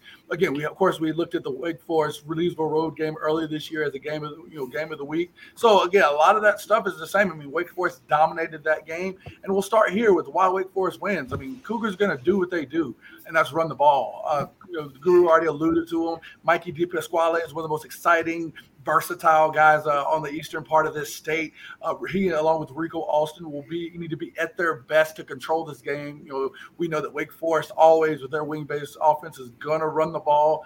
Those two guys are going to be instrumental in them being able to do that and keeping that Rolesville offense off of the field. And when Wake Forest does like to get the ball, they like to get it to the coach's son. We know Nigel Lucas, again, is their big-time target, averaging 20 yards per catch. He's got 8 touchdowns already on the year. So they're going to go at each game, they're going to take a shot down the field to try to get him the ball when teams come up and creep up a little too much on their run. And finally, Wake Forest D has been dominant. I mean, we've had them again, the Leesville Road game, give up 7 points. They've given up 74 points total so far this year. I mean, they've been dominant. We've seen in conference, again, seeing some familiar foes. You're starting to see maybe, a few more points come on. I think Heritage had 14 points on them. Nightdale had, 18. Again, going, not too far away. Rolesville knows them extremely well. So it's going to be imperative that Deshaun Grant and Zane Williams, two of the leaders on that defense, tackle machines. They're guys that are getting in on every play and making sure that Rolesville's offense is stifled. All right, let's flip it again. We talked Roseville. I think they got a great shot here as Langston puts that up. We've talked about them a lot again in the spring COVID year. Their big time season in which Byron Brown led them to the 4AA state championship game. Roseville's to win here. QB Braden Atkins has got to step up and channel his inner Byron Brown. Again, this is the sophomore, the heir apparent, the quarterback that's been designed or been placed to replace Byron Brown and his excellent performance. Braden's got to keep up that stellar play. I mean, he's been a quarterback that's let them put up some big time numbers as the season's got on. And watching this film, you can really see him getting comfortable with that offense. Leading into point 2 here, the reason why he's getting comfortable is he's continuing to allow for his stars around him to shine. We know about Noah Rogers. I think we've said everything we could about this big play receiver, one of the best receivers in this country. Again, he's got to be a guy they target and get the ball to. A game like this, Wake Forest is well aware of him, but he, along with Tamarcus Cooley, 2 big-time Power 5 commits, key players, they're guys that have got to get the ball in big-time places. Isaiah Jones on the ground has got to also be instrumental too. You've got to keep that ball on the ground. You've got to, prevent Wake Forest from sitting back and really, if they're dictating or watching with Noah and Tamarcus, Isaiah's got to have some big plays to that ground game. And finally, we've got to talk about it. I think, with both of our games of the week, it's key. Go back and look. 5 out of the last 6 games that Wake Forest and Roseville played, Wake Forest has been successful. The one time Roseville has flipped it and Roseville was able to be successful, they went to a state championship. So this game is key to me. I think it's very instrumental in dictating what type of team Roseville is. Are they the team of the last few weeks that we've seen get stronger, play better, and really dominate? Or are they that team that show that they've got a long way to go to be state championship ready? This one's going to be a very interesting game, and I think it's going to be one that's going to show us and really place where Roseville is, I think, along with these 4A East grades. All right, let's flip the script and let's look at these big-time Western games. Western game of the week is R.G. Kellett Olympic. This pretty much, I'd say, is the conference championship in the SoMet Conference. I think, again, both of these teams really haven't had a major or big-time schedule bump as far as playing some top teams. This really is one of the bigger games that they've had all year. So we'll start on the Olympic side. If we start with looking at Olympic, Elijah Holmes, QB's got to continue his stellar season. I think he's been one of the best QBs that not a lot of people have talked about. I mean, some of it has been strength of schedule, but truly he has been exceptional this year. He's around 2,000 yards and 17 touchdowns already this year, and we know there are multiple games where he didn't see all 4 quarters. So even with that, he's been extremely efficient and played really well. He's got to continue to do that by getting the ball downfield to Sterling Green and sophomore D'Angelo Hall, who's starting to attract some Power 5 interest. So they've got some guys, and QB, Elijah Holmes has got to continue to play stellar, even against R.G. Kellett this week. They've got to get Trojans got to get big plays out of their defense. Defensive coordinator Darren Hart preaches a physical style of defense, and they really breathe that. And I mean, you look at Solomon Ford, one of the young DBs, leading the team with 5 interceptions. We know R.G. Kellett's going to take their shots down the field, and when I get there, I think they're going to target him, but they might be a fool to do so. Again, he's a younger kid that you look at on the scouting report is maybe somebody you could take advantage of. I think he's been dealing with that, and I think he's been coming out on the better end. Also, you look at Jaron Tosi, one of those guys in the box for R.G. Kellett, trying to get that ground game going. He, along with that Trojans defensive line, is going to be instrumental in making sure that they stop R.G. Kellett and whatever they do on the offensive side. And finally, again, as we talked about with the Wake Forest-Rolesville game, go back and look at the history here with Olympic. I mean, I jokingly call, R.J. Kellett, they're the kings of this new look SoMet Conference. Olympic has lost 5 out of the last 6 to R.J. Kellett. They've got to turn this tide. And honestly, this game is really going to, for putting them in a better seed with the playoffs because of their softer schedule, because I think they have one of these easiest schedules within 4A. They need this conference champion and the placement that it brings within the playoffs in order to make a deep run if they want to prove that they are a good team despite their schedule. All right, Dale. Well, first, let's go to AK. I'm sorry. I'm getting ahead of myself. Yep, no problem. So again, R.J. Kellett here, if R.J. Kellett is to win, the defense has to continue their excellent play this year. We talked about Wake Forest and their stingy defense. R.J. Kellett the same. They've only given up 65 points, most of that in one game to Weddington. Big play guys, Kyler Watson, Xavier Squillen. They've got a really good looking defense. I watched some of their game against Providence early with Luke. They did a great job of controlling him and not allowing him to things that he's been able to do so far this year. They've got to do this against a great Olympic offense and really stifle QB Elijah Holmes and really keep him running for his life the entire game if they want to be successful. You look at their balanced offense has got to put up some big-time points. I mean, we talk about Brooks Stankovic. I mean, he's a guy that's, I think he had an ACL injury in the COVID year, so he hasn't really been able to break out. But he's a phenomenal athlete and one that's, really a big-time guy if he's able to get the ball in his hands. And also Jalen Toy Ellis. Those two guys at receiver, you got to make sure your DBs are ready. So we talked about it from the Olympic end of making sure those DBs are ready to play. These are going to be the guys that they're going to target to make sure that, they're able to make some big plays. And then finally, we look at, the RG-Kell schedule, seeing them try to play some bigger teams. Talk about Providence, again, trying to play, playing Weddington, scheduling Cuthbertson, Marvin Ridge, teams that they felt that their non-conference were going to prepare them for not only their conference play, but really boost their RPI and give them the chance to make a deep run in the playoffs. We see two teams that really took two different paths in order to secure or get to this point. RG-Kell, in scheduling a harder non-conference schedule, they've got to prove they're worth it, they're battle-tested, and they're ready to make a deep run in the playoffs. So to me, it's going to be a great game. I think RG-Kell and Olympic are going to really show what they can do. Both have great offenses, and I think the defense that plays a little bit better and is able to get the turnovers, I think that's going to be the key in this game. All right, great job, Coach Grice, the number one voice of high school football. Take a breather. You deserved it right there. That was a lot of information. Dale, I feel like this game is right in your wheelhouse. I don't know of anybody that knows these two programs in this part of Charlotte as well as you do. Olympic 8-0, RG-Kell 7-1. What do you see? So first of all, Grice, that was a great breakdown. The biggest thing for RG-Kell here in their chink in their armor was in that Weddington game. And that was, how do they respond if they get punched in the mouth? So if Olympic comes out and generates some offense fast and gets up, or comes from behind early and gets up, how does RG-Kell face that? They had a big time problem with that with Weddington. But Olympic, when you talk about conference championships, this is a rare thing for Olympic. Olympic's only been in one state championship game in their entire history. Lost that. They only have a couple of conference championships under their belt. And to me, this feels a lot like those years when they were playing in conference that had Catholic and Catholic winning every year. Then in 2009, Olympic found a way with a little bit down Charlotte Catholic team. So I'm going to tell you, if you guys picked the right game for, I think, best game. Last year they were overtime, wasn't it? I think this is going to be the same way when we pick these games. This was probably the hardest game to pick, because I think this is going to be one of those last man with the ball. Is this RG-Kell's year, or is Olympic? Like Grice said, Olympic took a little bit weaker road to get here.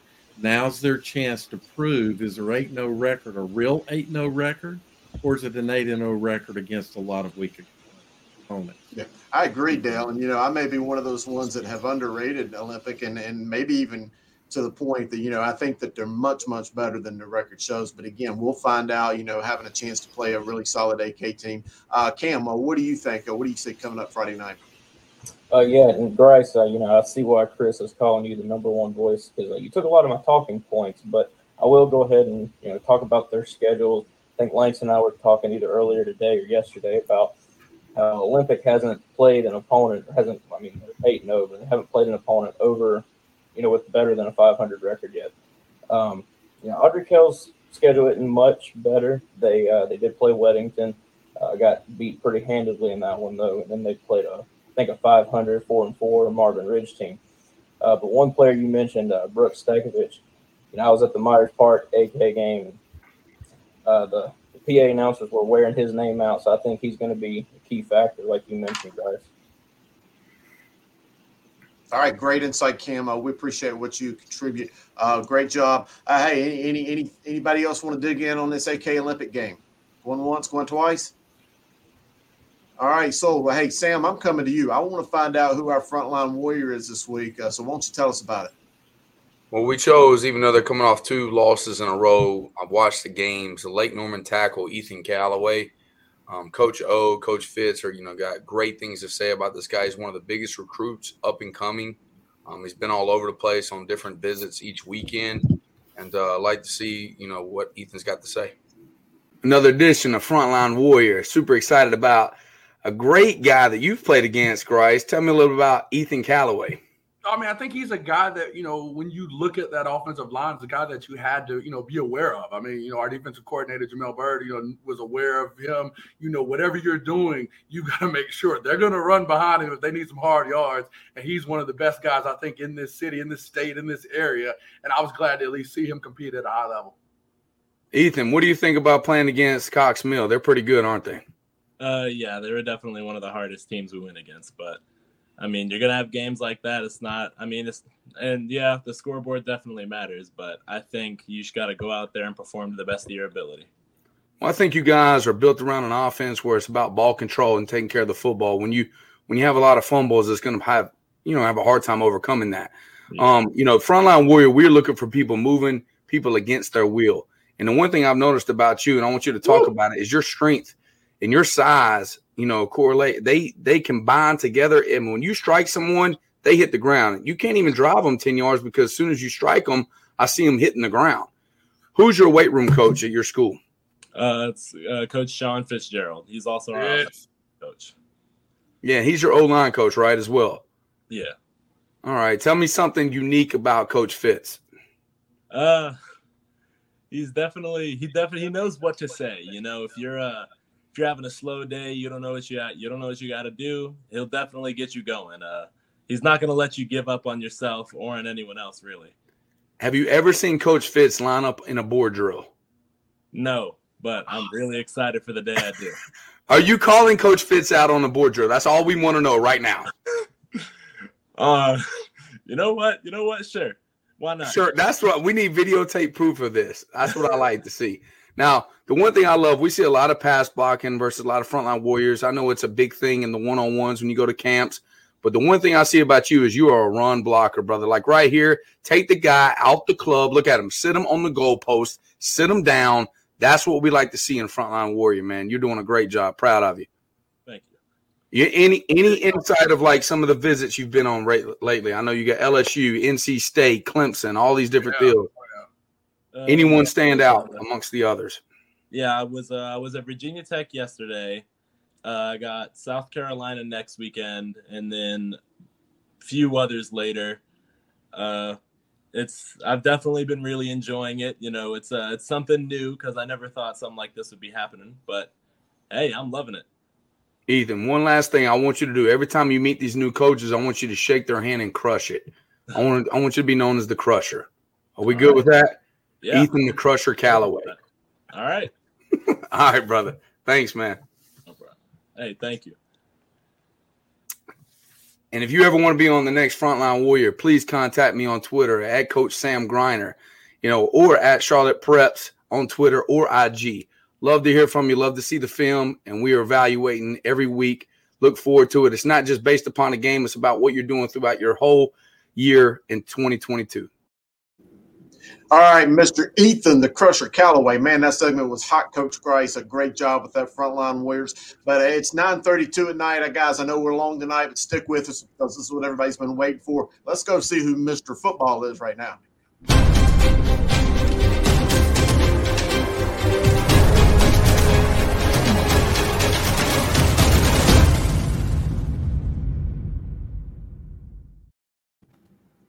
All right, let's get that graphic up. Our Mr. Football, again, been teasing it a little bit. We have finally cut our list down to 12. We showed you the bubble guys. Again, we know that there are some great football players in the state that are on the bubble. Let's go ahead and queue up this first, this 12 for the Mr. Football list. So, again, we have here, we've talked about, Jalen Rayner with East Forsyth. I mean, again, he has been killing it this year, almost 2,800 total yards, 42 touchdowns. Alex, could you talk about Mason Fortune? We have him there, number 2. I feel like he's been around there all year. Could you give us quick insight as to why we have him there? He knows how to use his resources. Nathan Leacock might get most of the attention, but he has other receivers that form a nice bevy of talented pass catchers that make the Millbrook offense that much more dangerous. And then you throw in a complimentary running game. He knows how to use his resources and get everyone involved, and did a great job of doing that, particularly against Heritage, when the Heritage secondary stepped up and challenged Millbrook, and Fortune found ways to get other players involved. So that's why he stays in the mix. Oh, I agree 100%. I mean, we talk about that. And again, you see Nathan Leacox is there at number 6 with 48 catches, 1,224 yards, 19 touchdowns. Again, he's been around and hanging around here. That's a big reason why. And Mason Fortune has been a benefactor of that as well. We've got Galen Lee from Shelby here at number 3. Talk about 32 touchdowns, 5 interceptions, over 2,000 yards passing. And at this time of year for him, he's kind of drinking Gatorade in the fourth quarter. So to do those, have those numbers and usually a half, maybe 3/4 of work if he's lucky, is absolutely exceptional. Jaden Davis there at 4 with 26 touchdowns, almost 2,100 yards. You talk about completing 75% of his passes. That efficiency is a great reason why. I mean, we talk about even, Bakari Sellers of CNN went to the game Friday and really just came out and said he's the best high school quarterback that he's ever seen at this age. I mean, he sent it to Langston. Langston sent it out to us. You're getting high praise from big-time names that are showing that this quarterback is one of the best here. It's no reason, no question why he's being courted by any school you can think of in Power 5. Let's get to Mason Avery. So, again, we've had him. Guru, I love to go to you for the mountain towns, mountain areas. So we see 5 here and we see 7. Mason Avery out of West Lincoln, one of your old school two-way players that I think, he's been having some great performances. We had to bring him. And, of course, Chris Culver, which, was me and Langston's favorite. He came up and I feel like he took this a little personal that he wasn't on our list. And since I think he's made that moment, week after week, he's been killing. So talk about 2 of those guys from the western part of the state.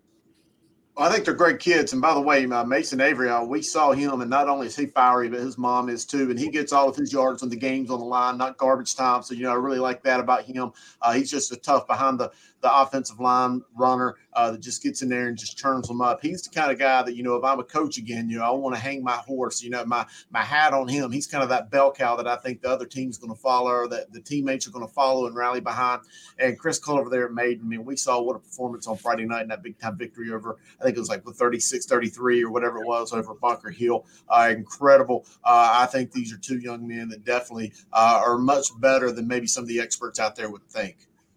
Oh, agreed, 100%. And again, I think those 2 guys, I love to get that coverage from the western part of the state. Those are 2 guys that play both sides of the ball too. You've got stats on either side. And I think that two-way ability and some of the success that they have on the offensive side, but the willingness to get on the defensive side and hit somebody are reasons why they're included.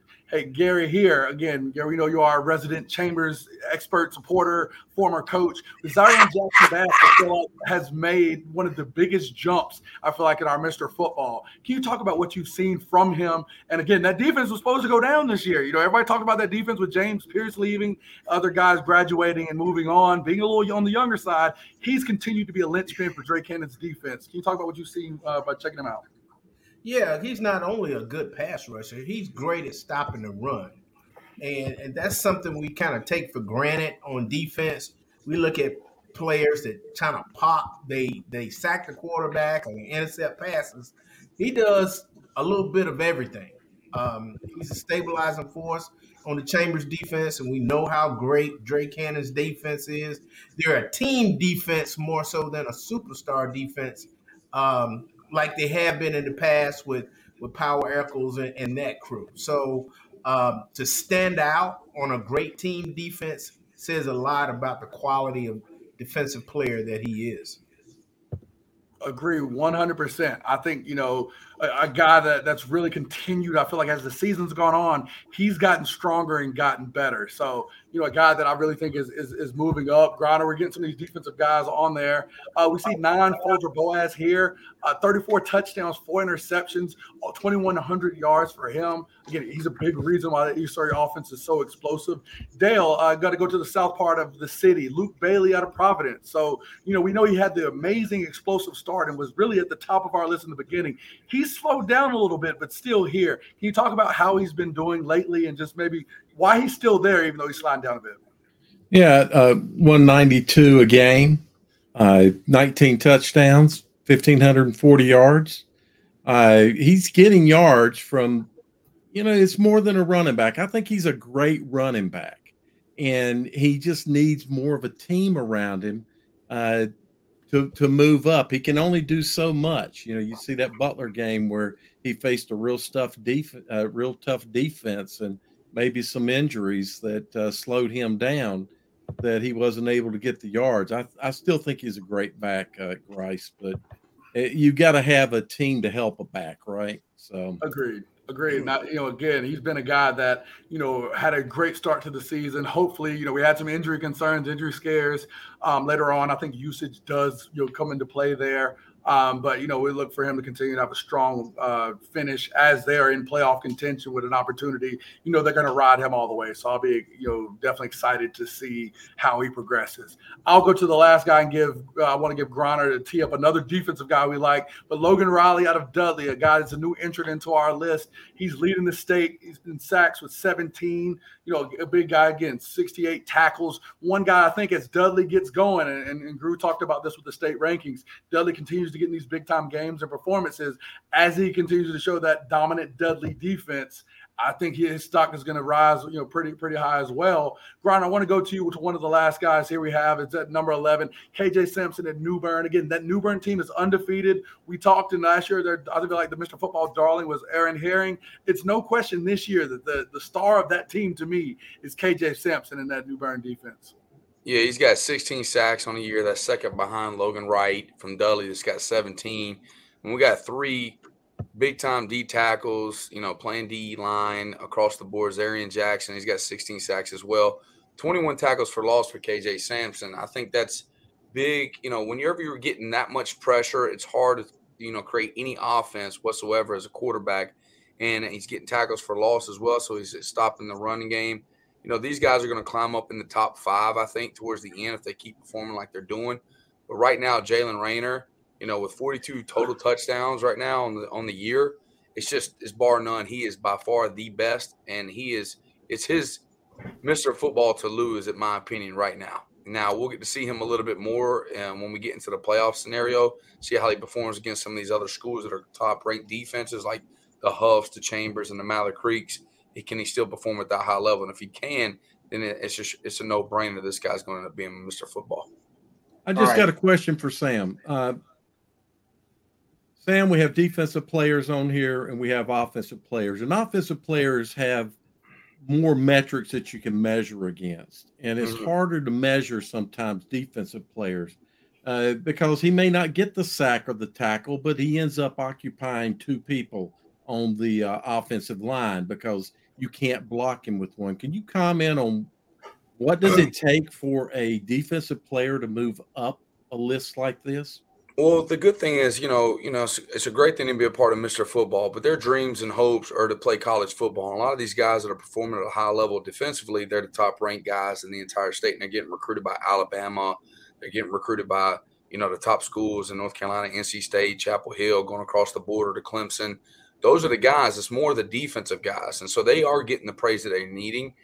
For them to be Mr. Football, they have to stand out amongst everyone else. And that's hard to do sometimes. They have to have explosive plays like, the Chambers guy that went to Tennessee, being able to get strip sacks, take over a game, score on defense, where you're a highlight at the end of the game. You're like, wow, that guy's special. He's different. The Hollywood effect, just like Hollywood Smothers did. Every time he touched the ball, his stats might not have been as good as someone else, but he was so electric when he touched the football or he's a part of the game, your eyes are drawn to that guy. That is Mr. Football. Are we drawn to you or not? Do you stand out amongst the crowd? I want to say apparently not too many defenses have been drawn to Jalen Alexander Rayner. If you look closely at those 42 touchdowns, I want to break down a number game in and game out. Jalen Alexander Rayner has at least 1 passing touchdown and 1 rushing touchdown in every game this year. Break Tim that Tebow, down. baby. Tim Tebow. He went the whole season without hearing Tebow. Hey, well, that's I had to bring him up. That's our Mr. Football list. Our first cut down was to 12. We'll cut down to 8 as we get into the playoffs. I mean, a lot of big games. I think you're going to see a lot of shifting by teams that are going home early. And when you go home early, unfortunately, your stats stop and other people have the opportunity to climb. But again, appreciate everyone on this list. I think it's an honor to even be here, to be on the bubble. You are listed as one of the best players in the state. Now, Guru, let's get, you were out this week enjoying the beautiful mountains, more of the Murphy side of our glorious state. Had to sub in Double G, Bryson Griner effect. So let's toss to fresh faces to see some guys that you may not know about that you're going to learn about today.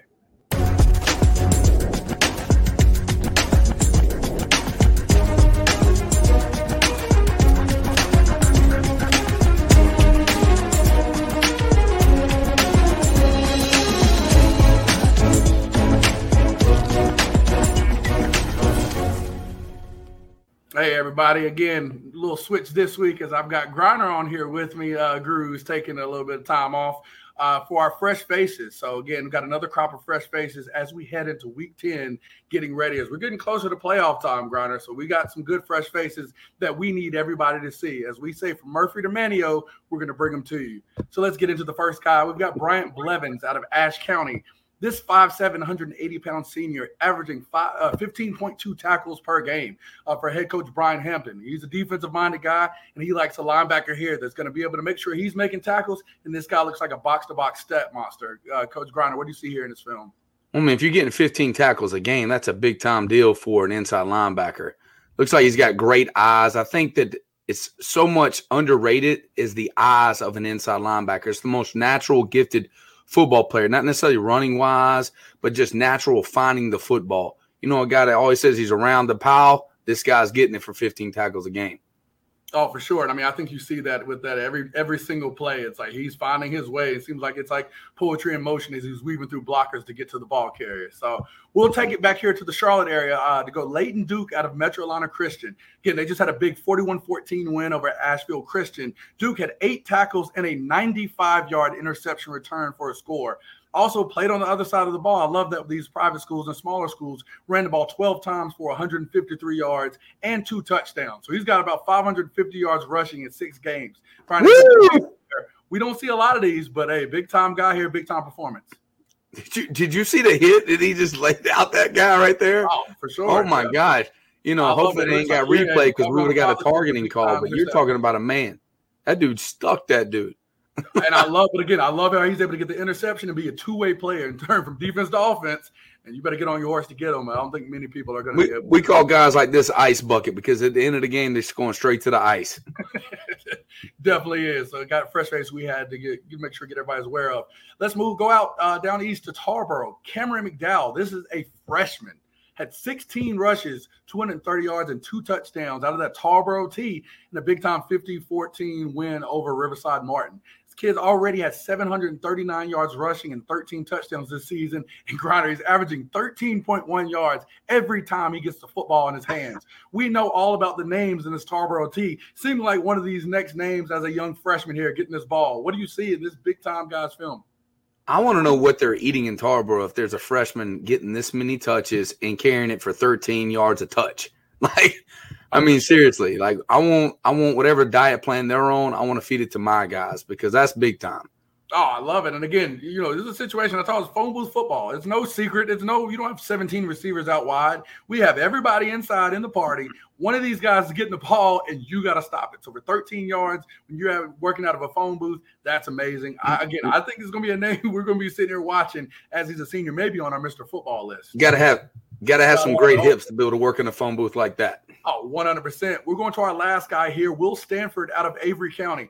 We have a short video here, but we had to highlight this guy in a 38-35 win over Madison. Again, a game that snapped a 2-game losing streak for them. So a great, slump buster here. He had 258 yards passing, 77 yards rushing, and 5 total touchdowns. Again, a kid that's a dual threat guy that can get that ball out of his hands to his receivers, but if nothing's there, he can scramble and make some big plays. We got a little short film here, Griner, but what do you like out of Will Stanford here?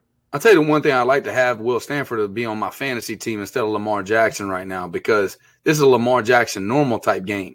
Having 5 TDs, 77 yards rushing, about 250 yards passing, throwing it straight to the tight end.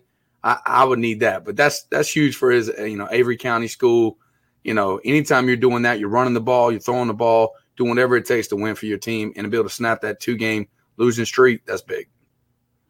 100%. So, again, that's our crop of fresh faces. If you're a guy that we need to highlight that you should be on our fresh faces, again, we cover from Murphy to Manio. Please reach out to us at Langston Works Jr., at Observer Preps on Twitter. Let us know, again, provide your film so we can highlight you. Again, we are showing everyone statewide and want to make sure that you can come here first and find out who the next star is. So, again, for this crop of fresh faces, Coach Sam Griner, it's Coach Jonathan Grice. Wow.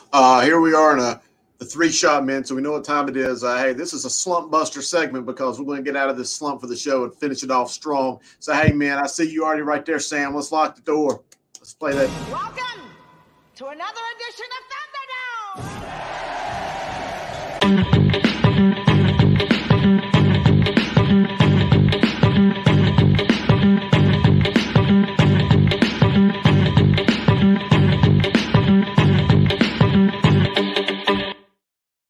All right, everybody out there still watching us live on Talk of Preps MC. It's 9:50 at night, but here we are, coach versus coach. So we appreciate y'all. Hey, Sam, last week you mixed it up on us and you decided to receive. What's it going to be tonight?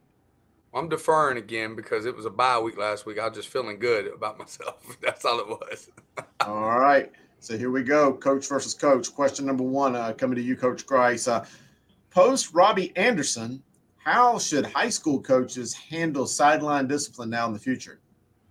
Yeah, I think it's a little different when you talk about, at the high school level. I think, there are enough personnel at the NFL level to handle having a player go into the locker room and be there for the remainder of the game. I think at high school level, heck, we're just happy to have, guys to coach every single position. So in a situation like that, that would be one where I would, you'd have a kid that's standing on the side, on the sideline, probably closer to me. I'd have them doing something. Again, if you're in that level of, you're that level of angst or disgust or whatever, whatever it may be, I want to keep that kid closer to me just to prevent any outbursts, prevent him, any actions or anything in the stands that may trigger or take attention away from what's going on the field. So I think, in the pros, you have that luxury to kick a kid off, to have him go to the stands and not have to worry about thinking about him.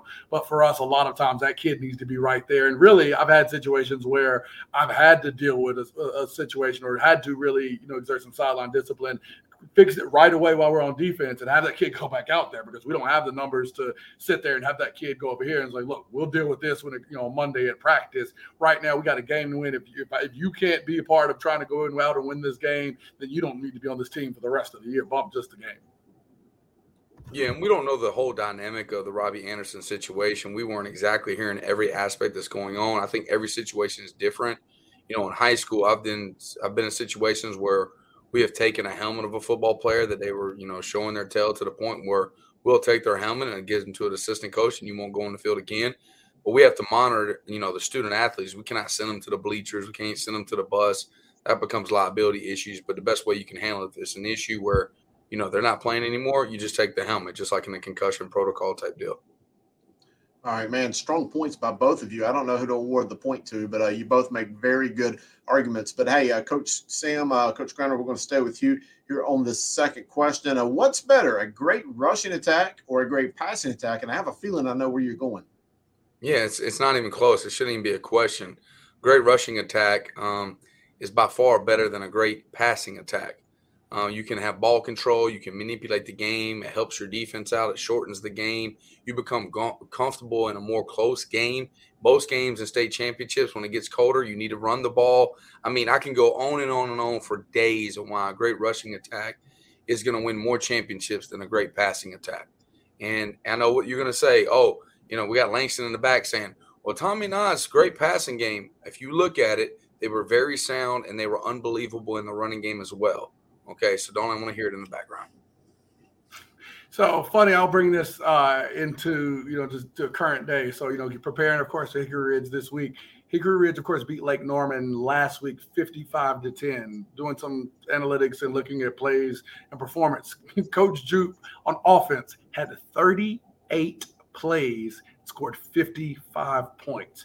I don't need to hold the ball if I'm scoring in 2 plays. The point of this game, the point of football is to score more points than the opposition. You can have all these plays, all these chances for something to go wrong, but if I can score in 1 play, if I can score in 2 plays, I'm going to do that because, hey, the objective for me is to score the most points on offense. It ain't to control the ball. It ain't to show my strength. It ain't to be, watch this creative play. If I can take this ball and have this receiver go down the field past your guy, I'm going to do it every time. And watching Jupiter, watching Coach Wilson and Christian Hamilton and all the wealth of talent they have do that over and over, that's demoralizing. You say 5 yards is, but having a kid freaking get the ball, bombs over Baghdad, rained over his head, on play after play after play, that kills a kid. Again, DBs are supposed to have short memories. You know why? Because that is one of the worst things that you can have happen. Linebacker gets run over. People forget about that. A receiver freaking goes down the field and catches it on him. It's over. All right. Well, I'm going to recap this because I just want to make my point more clear for you, Chris, so you can give me the check off for this. All right. If you take someone's soul and you just ran right through their chest and their soul left their body, they're going to remember that for a lifetime instead of that on just the game about going bombs over Baghdad. But it is a situation of just dominance when you are able to run the ball.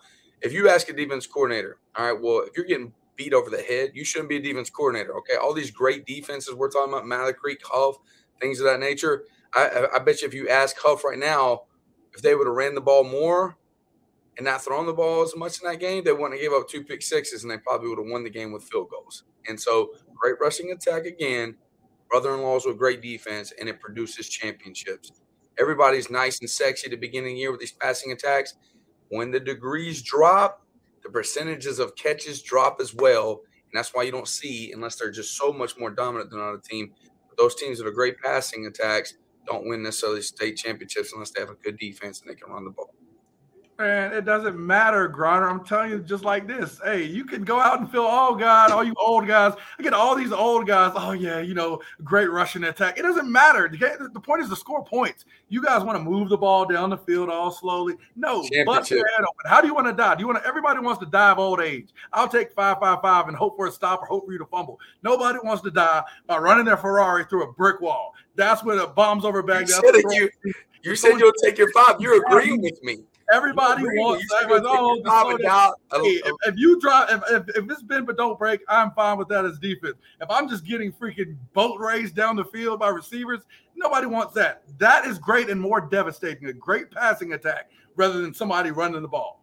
Well, Coach Christ, I'm sorry, but I'm the old guy, and I've got to side with right here.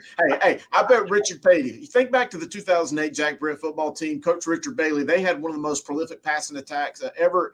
Proctor, great quarterback. Xavier Nixon, great NFL caliber offensive lineman. They slung the ball all over all year. I bet they wish they could have run that ball on that cold Saturday afternoon or Sunday afternoon, actually, in Kenan Stadium, and got that one first down they needed. Jack Brett would have won that championship game, not Richmond County. So there's going to come a day in December where you've got to run that ball. God is the only person that can stop a great passing attack. God, that's it. That's the problem. Y'all, God is the only person that can stop a great passing attack. That makes my point. Our Lord and Savior is the only person that can stop him, Griner. And you throw the ball, 3 things happen, and 2 of them are bad. Huff and Mallard Creek's defense as well. you throw the ball, 3 things happen, 2 of them are bad. So, hey, we'll leave it there. Hey, Coach Griner, we're going to stick with you here on this last question. I think I'm right. No, Coach Christ. I'm sorry, Coach Christ. Yeah. Hey, which former NC State NC Star is better at college? Drake May or Hendon Hooker? Man, this is a tough one. Man, hey, I'm going with the hometown 336 Dudley graduate, Hendon Hooker. Drake May is in the ACC where defense is optional. Defense is optional. Hendon Hooker under Josh Heupel. See, he started in the ACC, Griner. Started there, didn't really work for him. They actually kept putting guys over him like they didn't recognize his greatness. He goes under Josh Heupel's wonderful fast tempo offense, gets the hang of it. They try to put Milton in front of him like he was better, gets the hang of it. And did you see Saturday? Drake May will never have a performance better than Hendon Hooker in his life. Against Nick Saban's vaunted defense, put up some of the most yards that have ever been put up on Nick Saban's defense in any year that you can find. Hendon Hooker, again, with this time, got himself together, got a program that matched him and allowed him to do the great things, because that's the other point. Drake May, he's going to have to do so much, and things are going to have to be put on his back. And Sam Howell, even the great Sam Howell, his performance started to wane towards the end when they were asking him to do so much. Drake May is a great quarterback, but in the position that he is, they're going to ask him to do too much, and that's going to negatively affect him. Hendon Hooker is the only answer here because Drake May's never going to do what Hendon Hooker did on Saturday. You're exactly right about Hendon Hooker, that Drake May will never do what Hendon Hooker did on Saturday, because Drake May will never make it to his senior year as a Chapel Hill. Okay, he's a freshman. We're talking about a senior. So let's talk about the real facts of what's going on. Hendon Hooker was so good, he would have stuck it out at Virginia Tech, just like Michael Vick did, and made it through it and made them great. Okay, he's a product. Hey, this is my turn, brother. You sit back there in that chair and you take it. Oh, God, this guy. That's how I know you don't know what you're talking about. Yeah, you're getting chippy with me. Come on. The head coach for Tennessee is an offensive guru. He is amazing. Hooker is a really good football player, but he's a product of the system, okay? The system of what Carolina – literally, Drake May is strapping Carolina on his back and say, hey, let's go, boys. Put the women in children in bed and let's go looking for dinner. And that's exactly what's happening. But you're exactly right. Drake May will never be Hendon Hooker because by his junior year, he's bye-bye first round. He'll never have it at any point in his career. First round. We're not making it to our senior year. He's never going to do it. Hendon Hooker's going to get a Heisman. Hendon Hooker's the front runner for Heisman. Congratulations. We're talking about first round draft pick, and I'm talking about who's the better QB. I don't care who's what the situation is. Who's a better QB is the question. Hendon Hooker is the better QB and is going to win that Heisman. He's going to win the Heisman. He's going to smile. He's going to have the Heisman picture. Drake May will have 3.36. Drake May will have better stats. Drake May will have better stats in 3 years than Hendon Hooker has for his 4 years. Hooker played against Miami. Hendon Hooker would have 5,000 for his 4 years or 8 years. Isn't this debate about today, not 3 years from now? Hey, last word right here. Coach Price, I was about to give you the point, but Sam Griner proved I agree with you, Sam. Wins. Sam Griner ran that ball down your throat. He ran power. But not this year. Man, I bombed over Baghdad with Hendon Hooker. But not this year, Sam. I agree with you what you're saying about the future. Hey, but you notice what Chris just said. He said that he ran power right there. The fact that he ran power also reaffirms what Gary said earlier tonight. When you run power, this still is a basketball state. Well, we have now set a record. This is the longest talking preps we've ever done. But it's one of the best. Talking preps we've ever done. I'm in the back just dying laughing. When Sam told Grice to get back in his seat, this was the best debate. That's good TV, man. It's good TV. I mean, it's like Undisputed, First Take, and Talking Prep. I mean, but Grice won, Langston, because Grice stuck to the context of the point. The question. He answered the question. Hey, you put the question back up there. It didn't say this year. No, Well, what would we be talking about? Why would we have context of Cam, 2 that's years how from Griner now? would give you in the early days, Cam. See, you didn't answer the question. See, I'm going to answer the question. That was always the question. All It didn't say this year. Given we are like beyond heavy, I'm going to put the big The star question in is Give not Bryce even the in the trophy. script. All right. I'm just gonna say. I'm gonna make a strong point on my final thought today, and it's just gonna be, it's not considered a rival if you win every single time. And coach versus coach needs a new name for it. And my final thought: it's not considered a rival game if you win all the time. All right, so we're moving on. So what should we call the game show because you lose all the time? I didn't say the game show. This was never an issue until he lost the game show. Langston, he lost the game show. Now he's taking it out on me. I know, right? I won today. I lost twice. In 2 weeks, I lost twice this year. That's it. In 2 weeks, we're gonna bring Randall and the other guru on, Rick Lewis, to talk about basketball, and you and Randall are going head up on the game show. Sounds like he's back in math class drawing these tangents. Well, y'all, thanks for everybody stayed watching. There's 300 and some people watching. Thanks, guys, for watching. I appreciate it. We'll be back next Tuesday. I'm going to try to talk these guys into doing me and Grice talked about it today, a Saturday NCHSA pick show. If everybody wants to do it, we'll do it live on Saturday when the picks come out. And I'm going to try to have like the phone set up. You guys can call in, make comments, and ask questions of the Guru 1 and Guru 2. Anyway, that's Sam Griner, West Charlotte football coach. That's Jonathan Grice, number 2 voice of high school football. That's Chris Hughes, number one voice, even though he's shaking his head, he's still number one. Dale Ross, one of the longtime CMS specialists. I know Gary Richmond, my good friend. Cameron Williams, the guru in training. Alex Bass, the contrarian, the expert on all things Eastern North Carolina. I'm Langston Wirtz, and we are Talking Preps. I love how Cameron thinks he